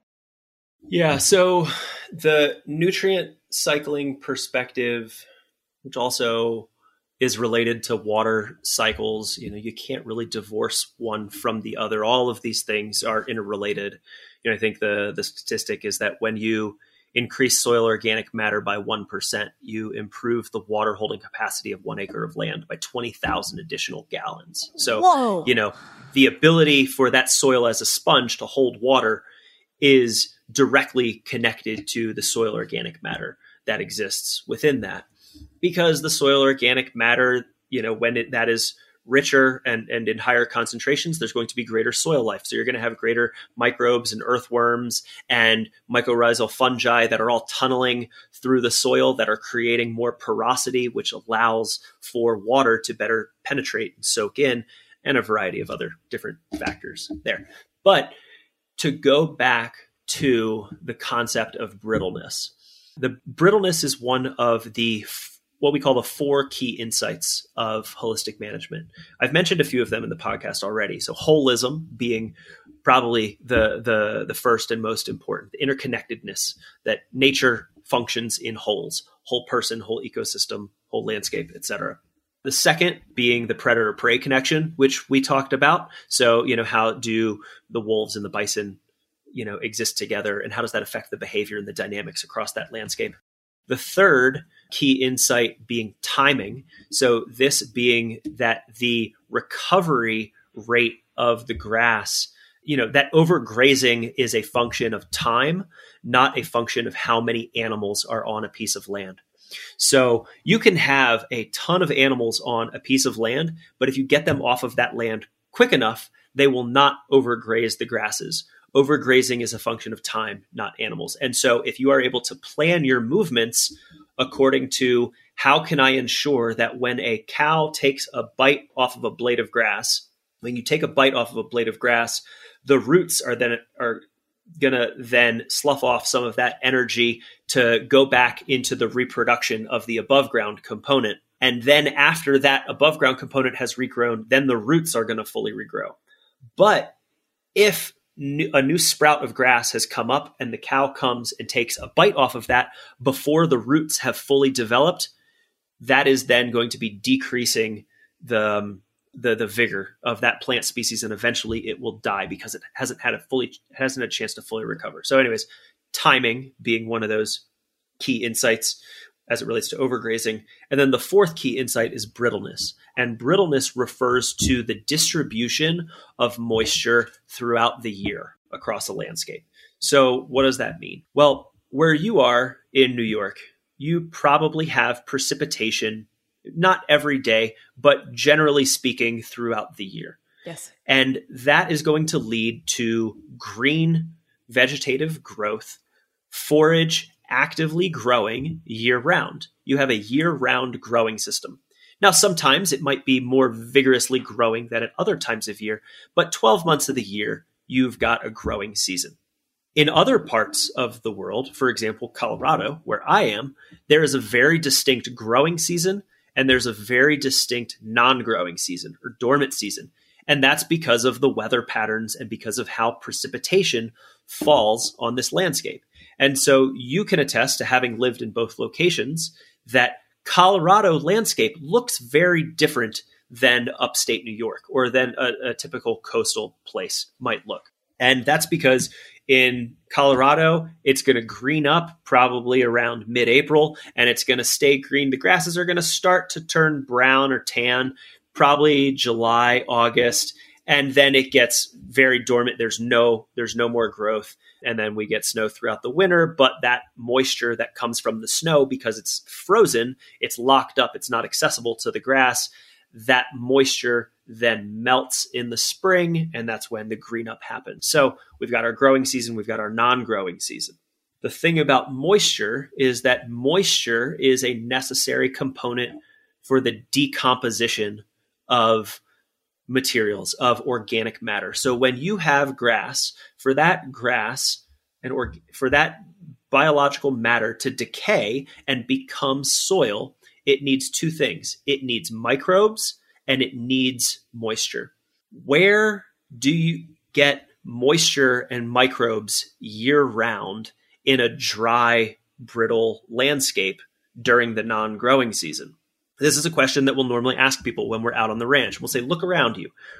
Where year round will you find that moisture and those microbes? Because you might be in a dry spell where you haven't had moisture for the last 3-4 months. So how is that grass going to decompose and cycle back into the soil? And the answer is that it occurs in the rumen of the herbivore.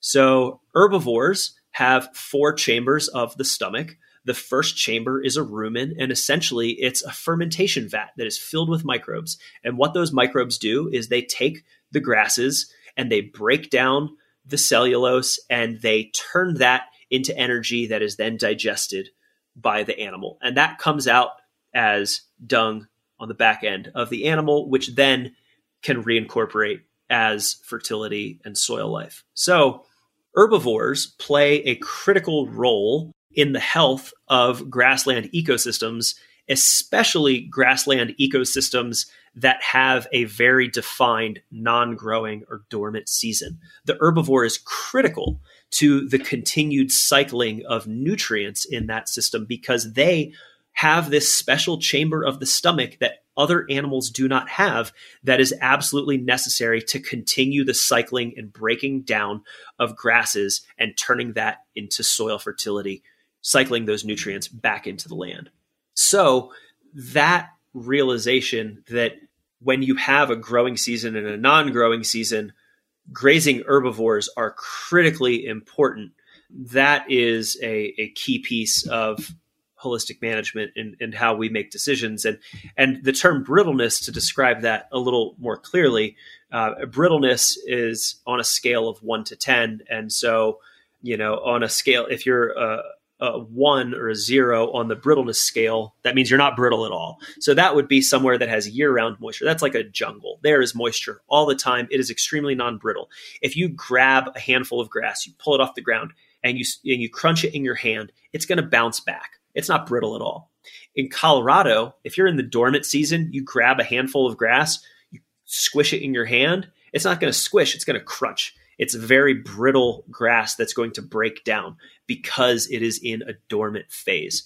And so a 10 on the brittleness scale would be a true desert. So you go from like jungle to desert. That's kind of 0 to 10. And most people fall somewhere in the middle. In upstate New York, you're probably more like a 1 or a 2. In Colorado, where I am, it's probably like 7 or 8. And that depends on where you are. There's other places in Colorado that have year-round moisture that do lean a little more non-brittle. For example, in the Gunnison Valley, the way that the precipitation hits there just because of the mountain features and the way that the weather works. They tend to be a little more non-brittle than other parts of Colorado. And so the way that you manage your animals across that landscape is going to change based on where you are on the brittleness scale. If you have year-round available forage and continuous moisture, you're going to be able to make decisions. The landscape is going to be a little more forgiving to your management decisions. In a dry, arid, brittle landscape, the land is a little less forgiving. It's also not as productive because you have that period of the year that forage is not growing. And so the way that you manage your herd across that landscape is going to change. What that looks like is, instead of having a grazing plan that is what we call an open grazing plan, which is you're constantly monitoring the growth because there's new grass to be had. I'm finding new growth. You're planning constantly based on where the grass is, how much it's growing, and when. When you have a non-growing season, you essentially have a reserve of grass. Okay, the spigot is turned off for the year. We now have this much forage. This much forage has to last us until we get more rain and more green growth in the spring. So we need to ration the grass that we have. Also, the grass isn't actively growing, so the consideration of overgrazing is not something that is factored in because you're not in an active growing phase. Active growth is one of those factors of timing, like I was saying, that applies towards the management decisions you make. So all of these pieces kind of interrelate to one another, and they are factors that are considered when you plan the grazing of animals across a landscape. You're looking at the 4 ecosystem processes.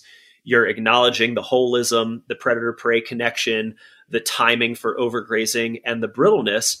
And you're acknowledging that within your context of who are the decision makers, what do you want out of this, how do you manage to the triple bottom line, and then you include those feedback loops to make decisions and see and check, did those decisions lead me in the direction I want to be going?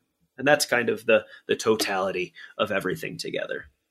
I love this. And I think that this is something that is really missing in the conversations that I'm seeing happen in the greater meat and regenerative agriculture space that really explain how nutrients find themselves back in the soil. I see a lot of talking about the deficit of nutrients in the end products, in vegetables, in meat, and not a lot of talking about how those nutrients end up there or are maintained within that system. Yeah. Well, in terms of those nutrients, where do those nutrients come from? So those nutrients come from a diversity of plant species, which then the livestock eat and convert into the animal protein into and fats biomass. That we then, into biomass. And so you go back and look at the forage and the biodiversity that is growing on that landscape. And how do you ensure that you are creating a biodiverse habitat? Well, it goes back to managing in a way that is going to honor those ecosystem processes and those key insights. If you are making decisions in line with that, biodiversity should be resulting from that. And then you can get into some of the mechanical explanations of it in terms of, okay, if you have better nutrient cycling because you're using grazing herbivores to cycle nutrients at all times of the year, to making sure that that fertility is going back into the soil. Well, then you are changing the fungal bacterial ratios of the soil. And if you are more fungal dominated, then the fungi are going to be mining minerals from the rocks at deeper depths, and they are going to be bringing those up through the mycorrhizal fungi, this mycorrhizal web of life that exists under the soil, and they are going to be taking what they grabbed from rocks and they mined from that, and they're going to be exchanging that with the root tips of the perennial grasses, because the perennial grasses are saying, hey, I can take sunlight and turn it into sugar, and the fungi are saying, I can take rocks and turn it into nutrients, and they're saying, dope. I want some of that. Let's trade these. And so they exchange sugars and nutrients for one another. And then that leads to better plant vigor, which leads to healthier grass species, which makes them more palatable and desirable for the livestock. And if you go back, you had mentioned Fred Provenza and Stefan Van Vliet from Fred's at Utah State University, Stefan's at Duke. They do lots of incredible work. And, I'll give a plug for Fred's book, Nourishment. Yeah, Nourishment. Or Nourished or Nourished. I always get it mixed whatever up. the title is. We'll link to it. It's on my bookshelf around the corner. I can't look at it quickly. But anyways, it's a fantastic book. And it speaks to the innate nutritional wisdom of wildlife and animals, that if they are given a plethora of plant species, they are going to go and eat the species that provide them with the nutritional components that they need for species richness. And that can be defined as a bunch of different things, but without them saying, hey, I need calcium and therefore I'm going to go eat this plant. They just genuinely know their palate drives them to eat something that they need. And so it's important in that context to not just have lots of green grass, because you could have lots of green grass of one species of grass, and that might not be filling the nutritional needs of those animals. So having a biodiversity of plant species growing, and not just different types of species, but some species that are young, some species that are more established, some that have just started growing, some that are kind of in that teenage growth phase where they're sprouting up really, all of those factors contribute towards the nutrient density that exists within the forage. And then that nutrition is what the animal then eats and converts into biomass that we then eat. And you can see that, whether that's carotenoids that make the fats, the fat cap on your steak more orange. That's or seasonal makes too. But yes. Yeah, Exactly. As a butcher, I'm just going to say that's also seasonal. Well, and it speaks to the seasonality of the grasses and what they are doing and what stage of growth they are in and how the seasons change. And so all of these things are seasonal. And so the nutrient density of the food that we eat is dependent on the diversity of species that the animals have access to. And that's not to say that there should just be full unfettered access to the full ranch at all times so that they can pick and choose what they want. Because if they do that, they may be, just like as humans, we have a tendency to overeat things that we find pleasurable. So do other animals. We all have that tendency, but if they are within a herd, there's a lesser tendency. They're going to eat what they need, and then they're going to move on, and then they're going to find others that provide that same need. So there's a way of getting that nutrition while not overgrazing the landscape that comes into the dynamics there as well. And I think there's this other piece, and then their manure, their urine is actually creating an increase of diversity within the soil system, within these bacterial and fungal communities, which is then increasing its ability to pull nutrients and to have this conversation between plant root and fungi. And there's this concept that life begets more life, right? That an ecosystem tends towards creating more life.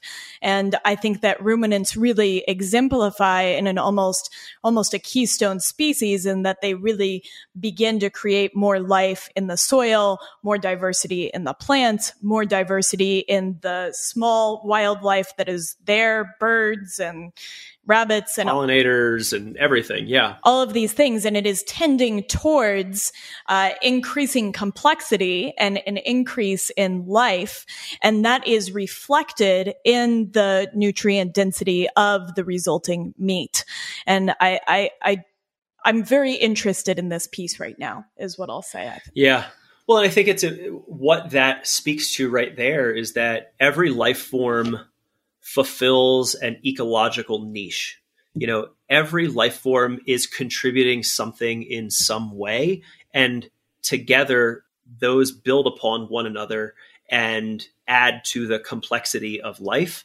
And the more complex a system, the more resilient and healthy it is. It's when we have simplified communities i.e. monocultures, that we run into problems. So nature thrives on complexity and nature abhors a vacuum.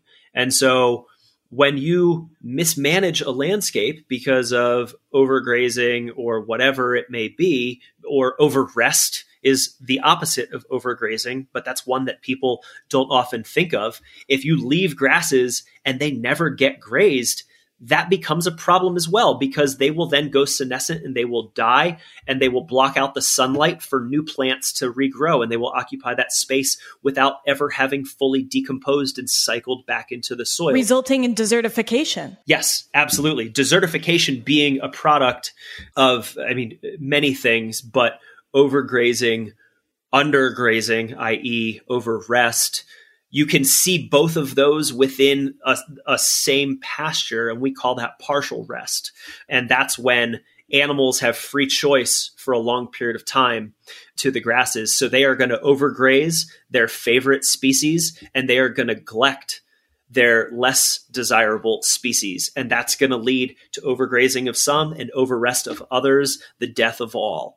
And so that is also a problem and is a factor of management and how the behavior and movement of those animals across that landscape. I forget what the question was. Man, I do this so often where I just go down this rabbit hole and I'm like, how did we get here? You're great. We got here talking about nutrient density just within meat and how that is bioaccumulating up the food chain. And I think that we've really uncovered a lot of that process. And I think we've sort of naturally found ourselves in desertification. And one thing we don't have to go into a big conversation around it, just how much of our soils, how much of our grasslands are in this process of desertification, whether it's from overrest or overgrazing, and just how critical these concepts are to our future. Yeah. It's the numbers are staggering, and it depends on whose numbers you're looking at, but depending on whose numbers you're looking at, it's anywhere from 30 to 70% of global grasslands are degrading and turning to desert, process known as desertification. And that is horrible, because not just for the ecosystem processes, the carbon sequestration that grasslands provide to all of us globally, they are, being 1/3 of the Earth's landmass, they are a critical player in regulating our climate and sequestering carbon into the soil. But also there are 500 million people whose livelihoods depend on livestock as their main source of income. There are plenty of species who call grasslands home. We talked about how water cycles equate to soil organic matter. So you look at not just the small water cycle that exists within a landscape, but then how that translates out to the larger water cycles that exist in terms of drought cycles that we are existing in, or that we are seeing in many parts of the globe. Can you unpack that just a little bit more? This. Oh yeah, here. Okay. Because I'm not familiar with this, and I want to be. So there are small and large water cycles, and here is where I will probably refer to a gentleman named Walter Jenne, Jehne. He's an Australian, I believe. Anyways, he's a master when it comes to really understanding water cycles. But where do I start? God. So let's go back to photosynthesis. So photosynthesis, let's imagine a blade of grass, and you have CO2 and you have sunlight and you have H2O. Those are the components on the beginning end of the equation. No, not H2O, O2, oxygen. So you have sunlight and you have oxygen and CO2. Those things are processed through photosynthesis, and they create sugars that are then transmitted underground, as we discussed. And the byproduct of that is H2O. It's water. So the byproduct of photosynthesis is H2O. And water has a cooling effect in the atmosphere. So the more photosynthesis that is happening on a landscape, the more water vapor that is transpiring out of those grasses, and it's creating a cooling effect within that landscape. There is also, as we talked about, the water holding capacity of that soil sponge. So when it rains, how much of that water is being absorbed by the soil sponge to be used at a later date for vegetation growth. When the soil then reaches its full saturation point, it then begins to take any excess water that is then used to recharge underground aquifers. And that's where rivers and streams come from. And so rivers and streams, the health of those, the health of the plant vigor on our landscape, all ties back to how much vegetation is actively growing on that landscape, and if those water and nutrient cycles are healthy on that landscape. Beautiful. I was missing a little piece of that, and that was beautiful. And then those contribute towards the greater water cycles. For example, how rain clouds are formed and the larger cycles there, which, are a factor of the small water cycles existing on all different landscapes. You think that the water vapor and the moisture that's created in the air of that landscape affects the temperature of that.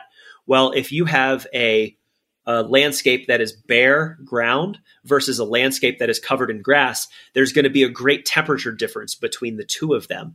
And the temperature difference between the two of them is going to affect weather patterns, because weather has, clouds are affected by the heat that is coming off of a landscape or not. And so by creating landscapes that have different temperatures than what they should have, it is changing the trajectory of how clouds and moisture moves across landscapes and can change weather patterns that you would typically see. And so that is more the larger water cycles. And so when you look at drought, for example, you can, kind of go back and see how the management on an individual piece of land affects the small water cycle there on that landscape, but then also that how that and other landscapes in the surrounding region contribute towards the larger water cycle and if they get rainfall or not. This is a beautiful deepening of the daisy world experiment that Capra outlines in Systems View of Life, which really helped me better understand where you have this initial, and this is going to be a very basic concept of how life is impacting the climate and the environment. You take a world that has the potential for generating both black and white daisies, and those daisies exist within a very narrow temperature gradient that they grow between, 44 and 54 degrees Celsius. I don't remember exactly what it is. And you take the heat of the sun, and initially you see a band of black daisies pop up on the belt of this planet. And those black daisies then reflect heat back into the atmosphere and begin to warm the planet up a little bit, which allow for the white daisies to begin to populate just above and below the equator. And that those daisies are then going to have a slightly cooling effect that are in the way that they reflect light and begin to balance the system. And as the world begins to heat up a little bit, you see these daisies populate a greater and greater delta of latitudes throughout the world and create this feedback loop that is creating the environment. Mm-hmm. Yeah. And I think so. That was a computer simulation, I believe, that someone did that Fritjof talks about in his book. But it speaks to how the feedback loops and interconnected dynamics of all these aspects of life influence one another. And so, that is a extreme simplification of black daisies and white daisies, and operating within temperature bands. But when you think of it as, okay, our decisions of how we manage animals on a landscape affects nutrient density and the CO2 concentrations and the water cycles, the small water cycles, the large water cycles. It affects wildlife habitat, and those wildlife affect their habitat. All of these things being interconnected, and it's impossible really to have a full understanding of how one decision you make will, what all the downstream effects of that will be, because there are so many of them at play. And there's randomness that is always a factor in living systems that you need to acknowledge. But they're so, like, everything affects everything else in so many different ways, whether you're talking from a thermodynamic aspect, whether you're talking about nutrient cycles, whether you're talking about water, whether you're talking about how behavior affects the behavior of other things, like all of this stuff, you pull on a string in nature and you see that everything's connected. This kind of leads me into a sort of greater conversation, and I'm really curious on your perspective on this. As we talk about removing ruminants from the environment, or we have these conversations around taxing ruminants because of their methane emissions, and as we sort of shift into this, I don't want to call it a vilification, but this very critical lens of looking at the way that meat and livestock plays within our environment. And I think that you especially, I noticed when I pulled up your TED Talk, it had a little cautionary, on it. A little disclaimer on it. And I think that we are really tending towards these things. Just this week in Canada, they are proposing that they put a health label on ground beef, which doesn't speak to, I know there are initiatives in both Ireland and I believe New Zealand to tax methane emissions from livestock. And I'm curious what you think about this. It's, I will say, I think these efforts and initiatives come from a place of goodwill. I agree. I think people have the best of intentions, and it's important to acknowledge that and recognize that, because acknowledging the goodwill that someone is attempting to do, but perhaps missing the full ecological literacy to understand what it truly is that they are requiring or asking for, I think that, creates a different dynamic, between sides in an argument. But yeah, the vilification or, the narrative surrounding livestock is that livestock, specifically cows seem to be at the butt the of sacred this, cow, yes. the sacrificial goat, whatever it may be. Scapegoat. They seem to get the scapegoat. That's the term. There's like black sheep, scapegoat, sacred cow. We need a term for bison. Yeah, we do. But that's all to say, livestock and specifically cows are, pointed at as this villain in our environmental discussions. And I think where that arises from, at least surface level, is from feedlots, the industrialization of agriculture. That is an abhorrent system that flies in the face of the laws of the natural world and does not respect them. And it creates an immense amount of waste and does not operate in a cyclical function like nature does. And so there is land degradation, there's methane emissions, there is incredible amounts of fossil fuel usage for the growing of commodity crops that is used as feed, and also, in the machines themselves, and, analyze it from a million different ways. Industrial agriculture is a huge problem. Industrial agriculture is not the only option, though, and I think that's where people get it wrong. The narrative has been defined as plants versus animals. Yes. And I think that is an unfair characterization, because not all livestock is created equal. You can raise animals in a feedlot, or you can raise them 100% of their life on pasture in a way that regenerates the health of the ecosystem, like we've been discussing for the last 2 hours. Like, it is entirely possible to do it.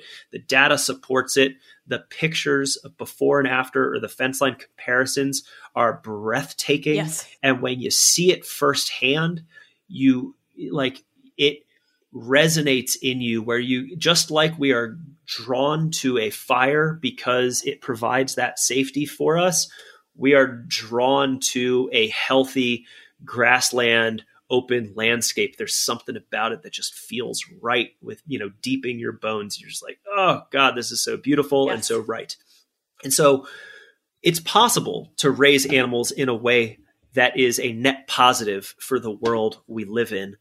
But the narrative has been made that it's plant versus animals. I think a more appropriate narrative would be industrial agriculture versus a more holistic, nature-based approach to agriculture. And that, I think, frames the conversation in a more appropriate manner and speaks to the fact that agriculture can exist, good or bad, both in plant and animal agriculture. Just as you have feedlots, you have vast monocultures of crops that are contributing towards desertification and soil erosion and loss of soil fertility and loss of wildlife habitat. That industrialization of agriculture exists both on the plant and animal side. And so I think it's unfair to characterize it as plants versus animals.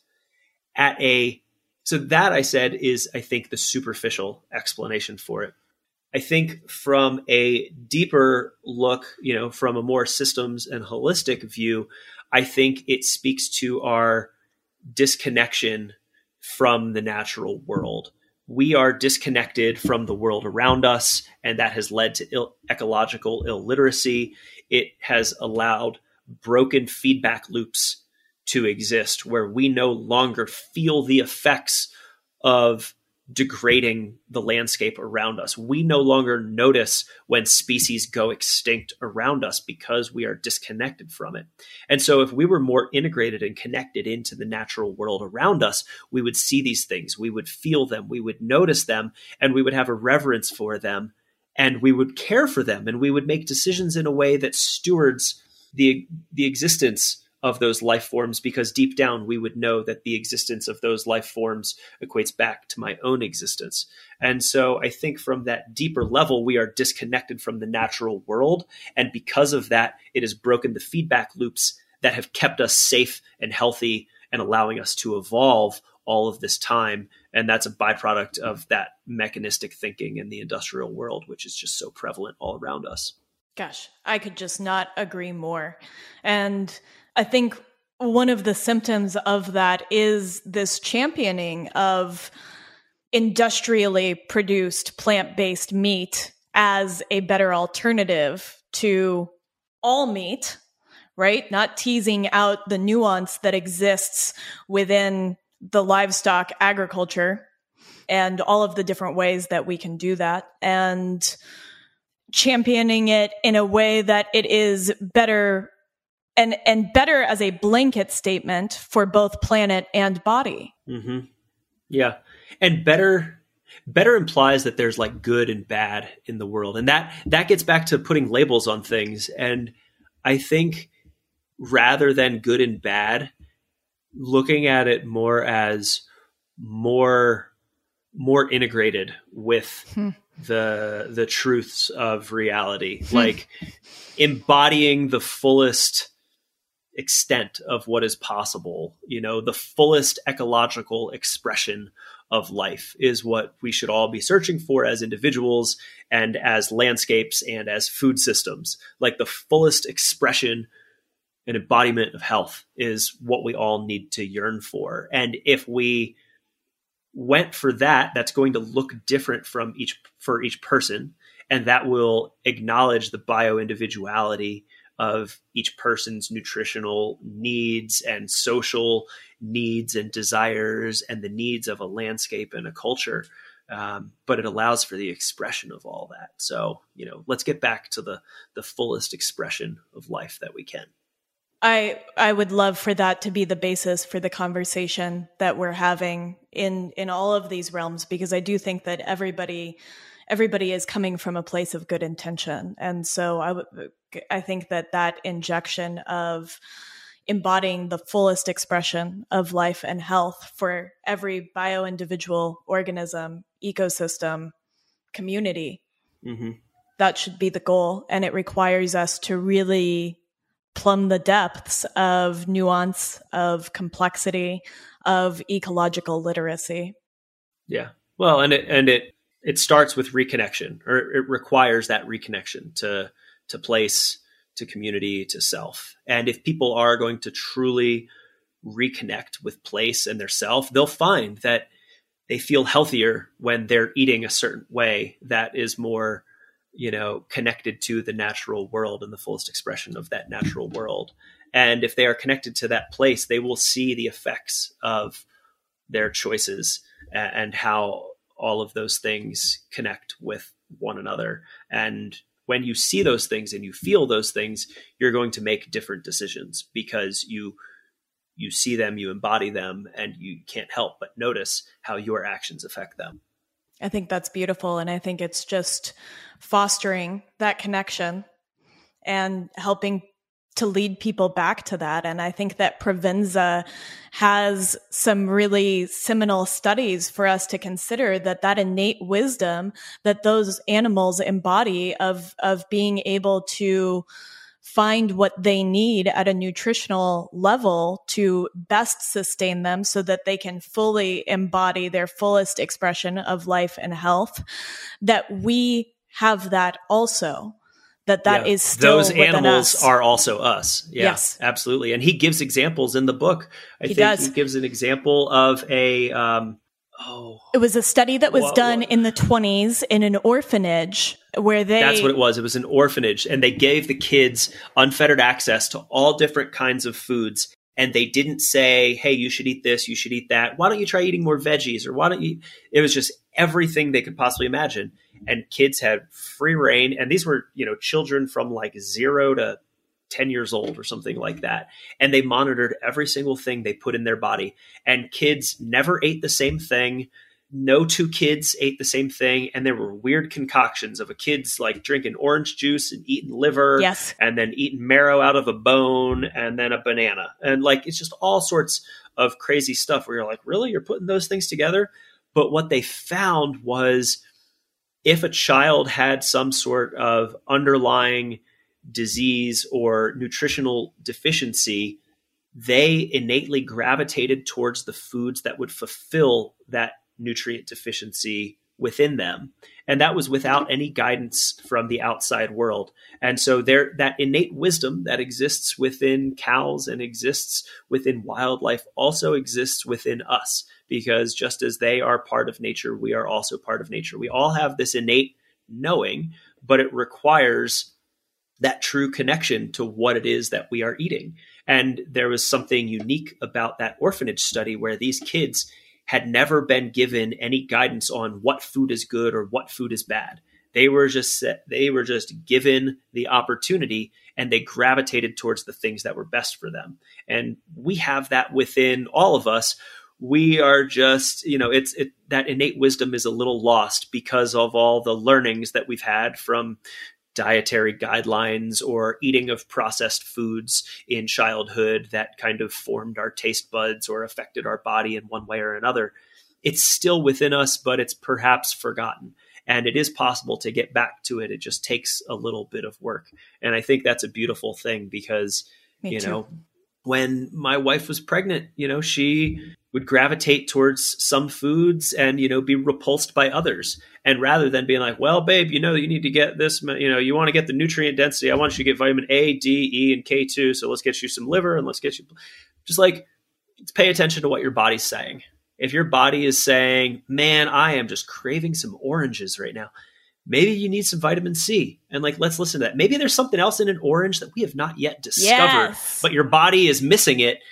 Let's acknowledge that. Go for it. You don't need to understand exactly what it is, but honor that urge. I mean, obviously, if you're like, man, I could really go for a big bowl of ice cream, maybe try to interpret that of do you need cream? Is there something out of milk that you need? But also maybe have a bowl of ice cream. Fuck it. Who cares? You're growing a human, listen to your body and try to embrace that, because even if, maybe that's a whack of sugar that you don't necessarily need, maybe you're getting something out of that the baby does need in and its maybe growth. Joy is part of that. Yeah.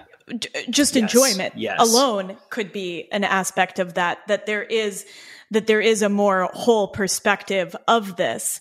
though I think that there is work that you often have to do to get over the hyperpalatability of modern foods and to sort of recalibrate your taste buds Absolutely. to enjoying some of these foods that we haven't eaten. I actually have a very good friend who is pregnant, and she was having some issues with fatigue, and we were sort of texting back and forth and talking about what she might be missing. And I mentioned oysters.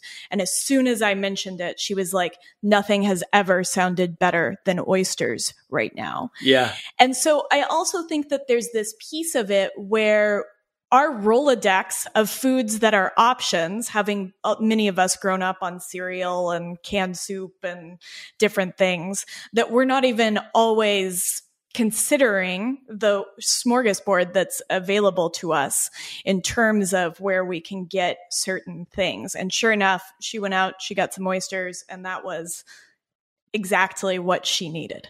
Yeah.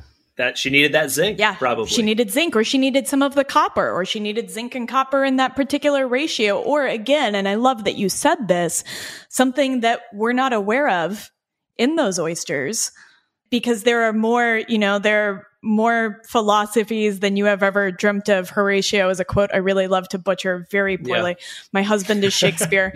I am not. But there's more to these interactions of these foods within our bodies, within the bodies of our livestock, than we could consider. Mm-hmm.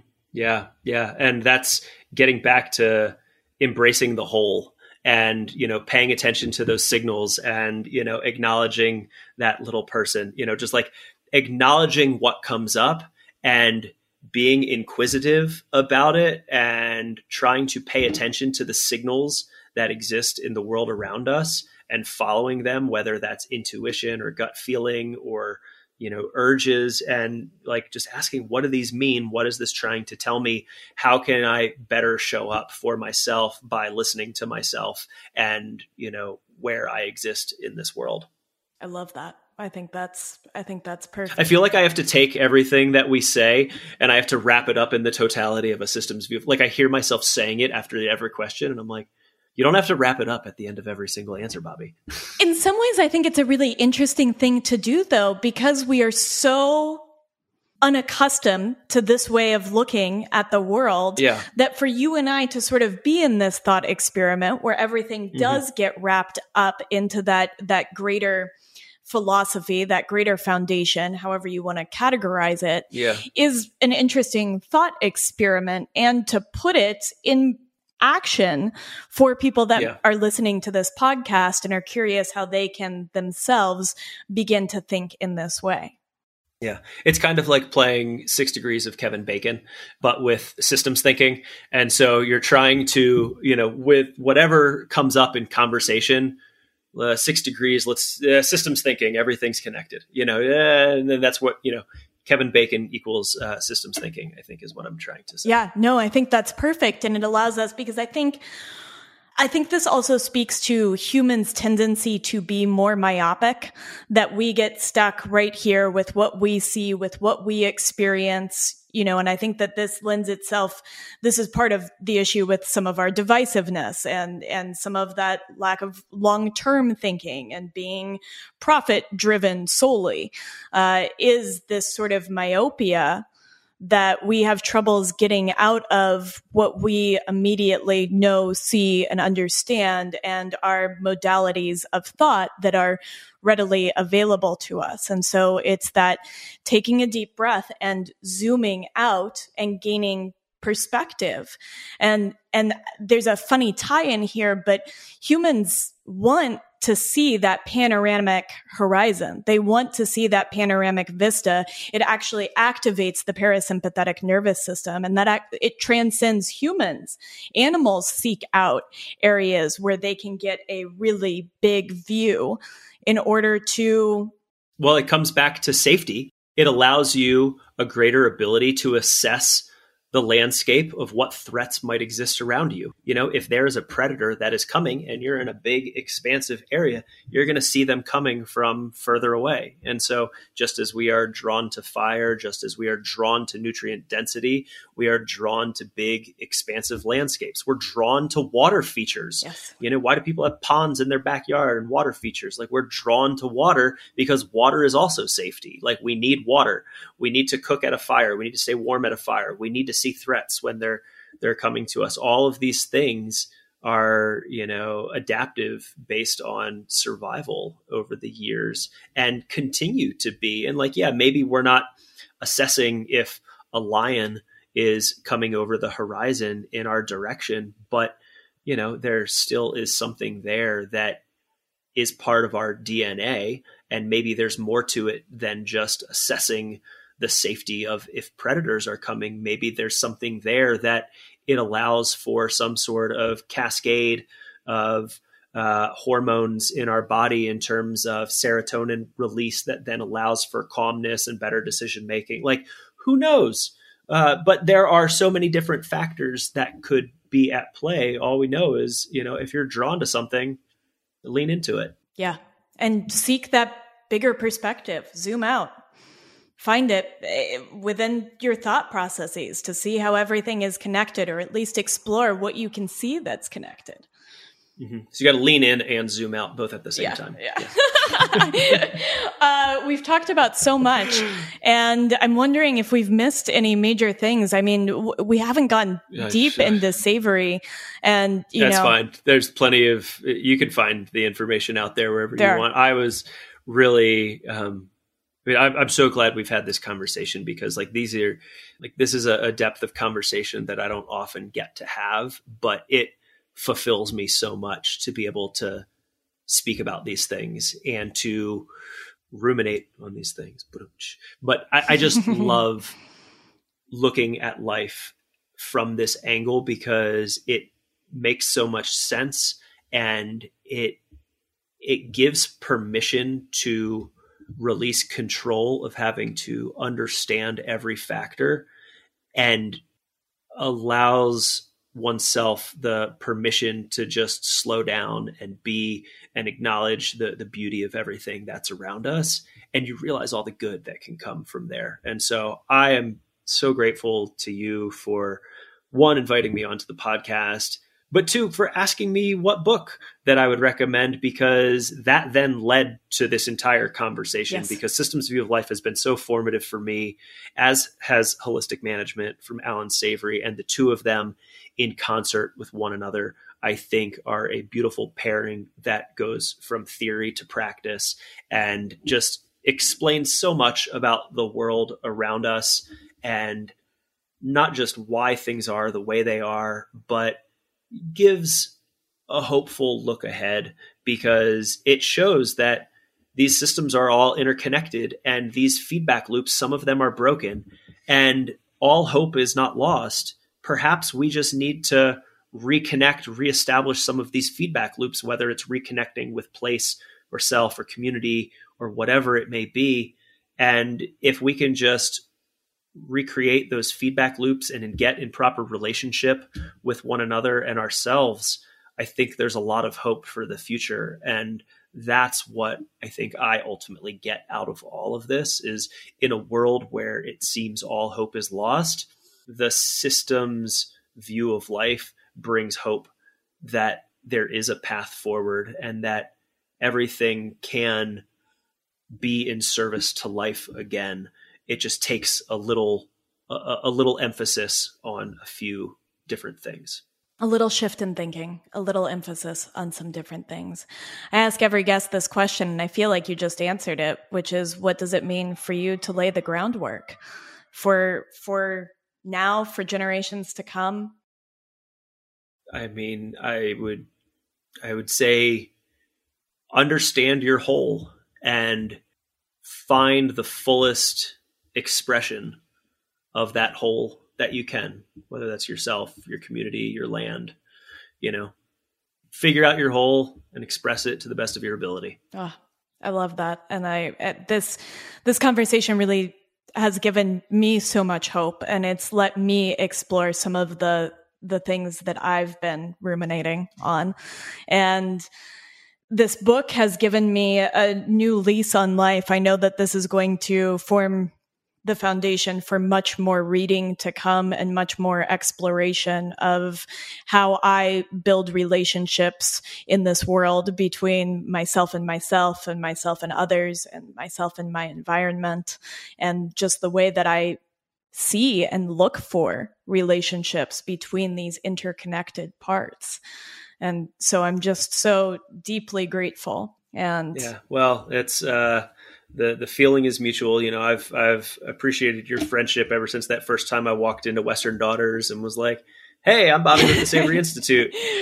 I love what you guys are doing here. Let's talk. Let's be friends." And I love that, you know, you created a space that type of interaction was possible, and that for people with, you know, this common language and understanding of life can connect at this deep level. And, you know, I'm sad that I don't get to see you and Josh when I visit the shop anymore, but I'm grateful to connect from afar, and maybe I'll come out and visit sometime. Oh, we would love that. And leaving the West cleaved my heart in two. And so we'll be back. I don't know when, but we'll be back when that's something that we can afford to do.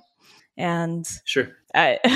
Because farming was too important not to seize that now, that this is part of my fullest expression of life and of joy. But I'm so grateful that you came into the shop, and I hope this is the first of, I hope you will come back and join me on the podcast. Absolutely. We've been going for 2 hours and 45 minutes. We'll make it a full 4 hours. We'll just do a full 4 hours. We'll do a full thing. Yeah. Where can people find you? Well, you can find Savory Institute on most social media accounts. I'm on most social media platforms as well. Great. We'll link to all those Bobby things. Gill. It's spelled with a 0 in some contexts because there's a NASCAR driver named Bobby Gill who has taken most of the good social media handles, but whatever, you find the link in the show notes. I'll find all of that. Thank you so much. Thank you so much for listening to this episode of the Groundwork Podcast. If what you heard today resonated with you, may I ask that you share it with your friends or leave us a review? This helps others find Groundwork. If you're looking for more, you can find us at groundworkcollective.com and at Groundwork Collective on Instagram. I would like to give a very special thank you to China and Seth Kent of the band All Right, All Right for clips from the beautiful song Over the Edge from their album, The Crucible. You can find them at All Right, All Right on Instagram and wherever you listen to music.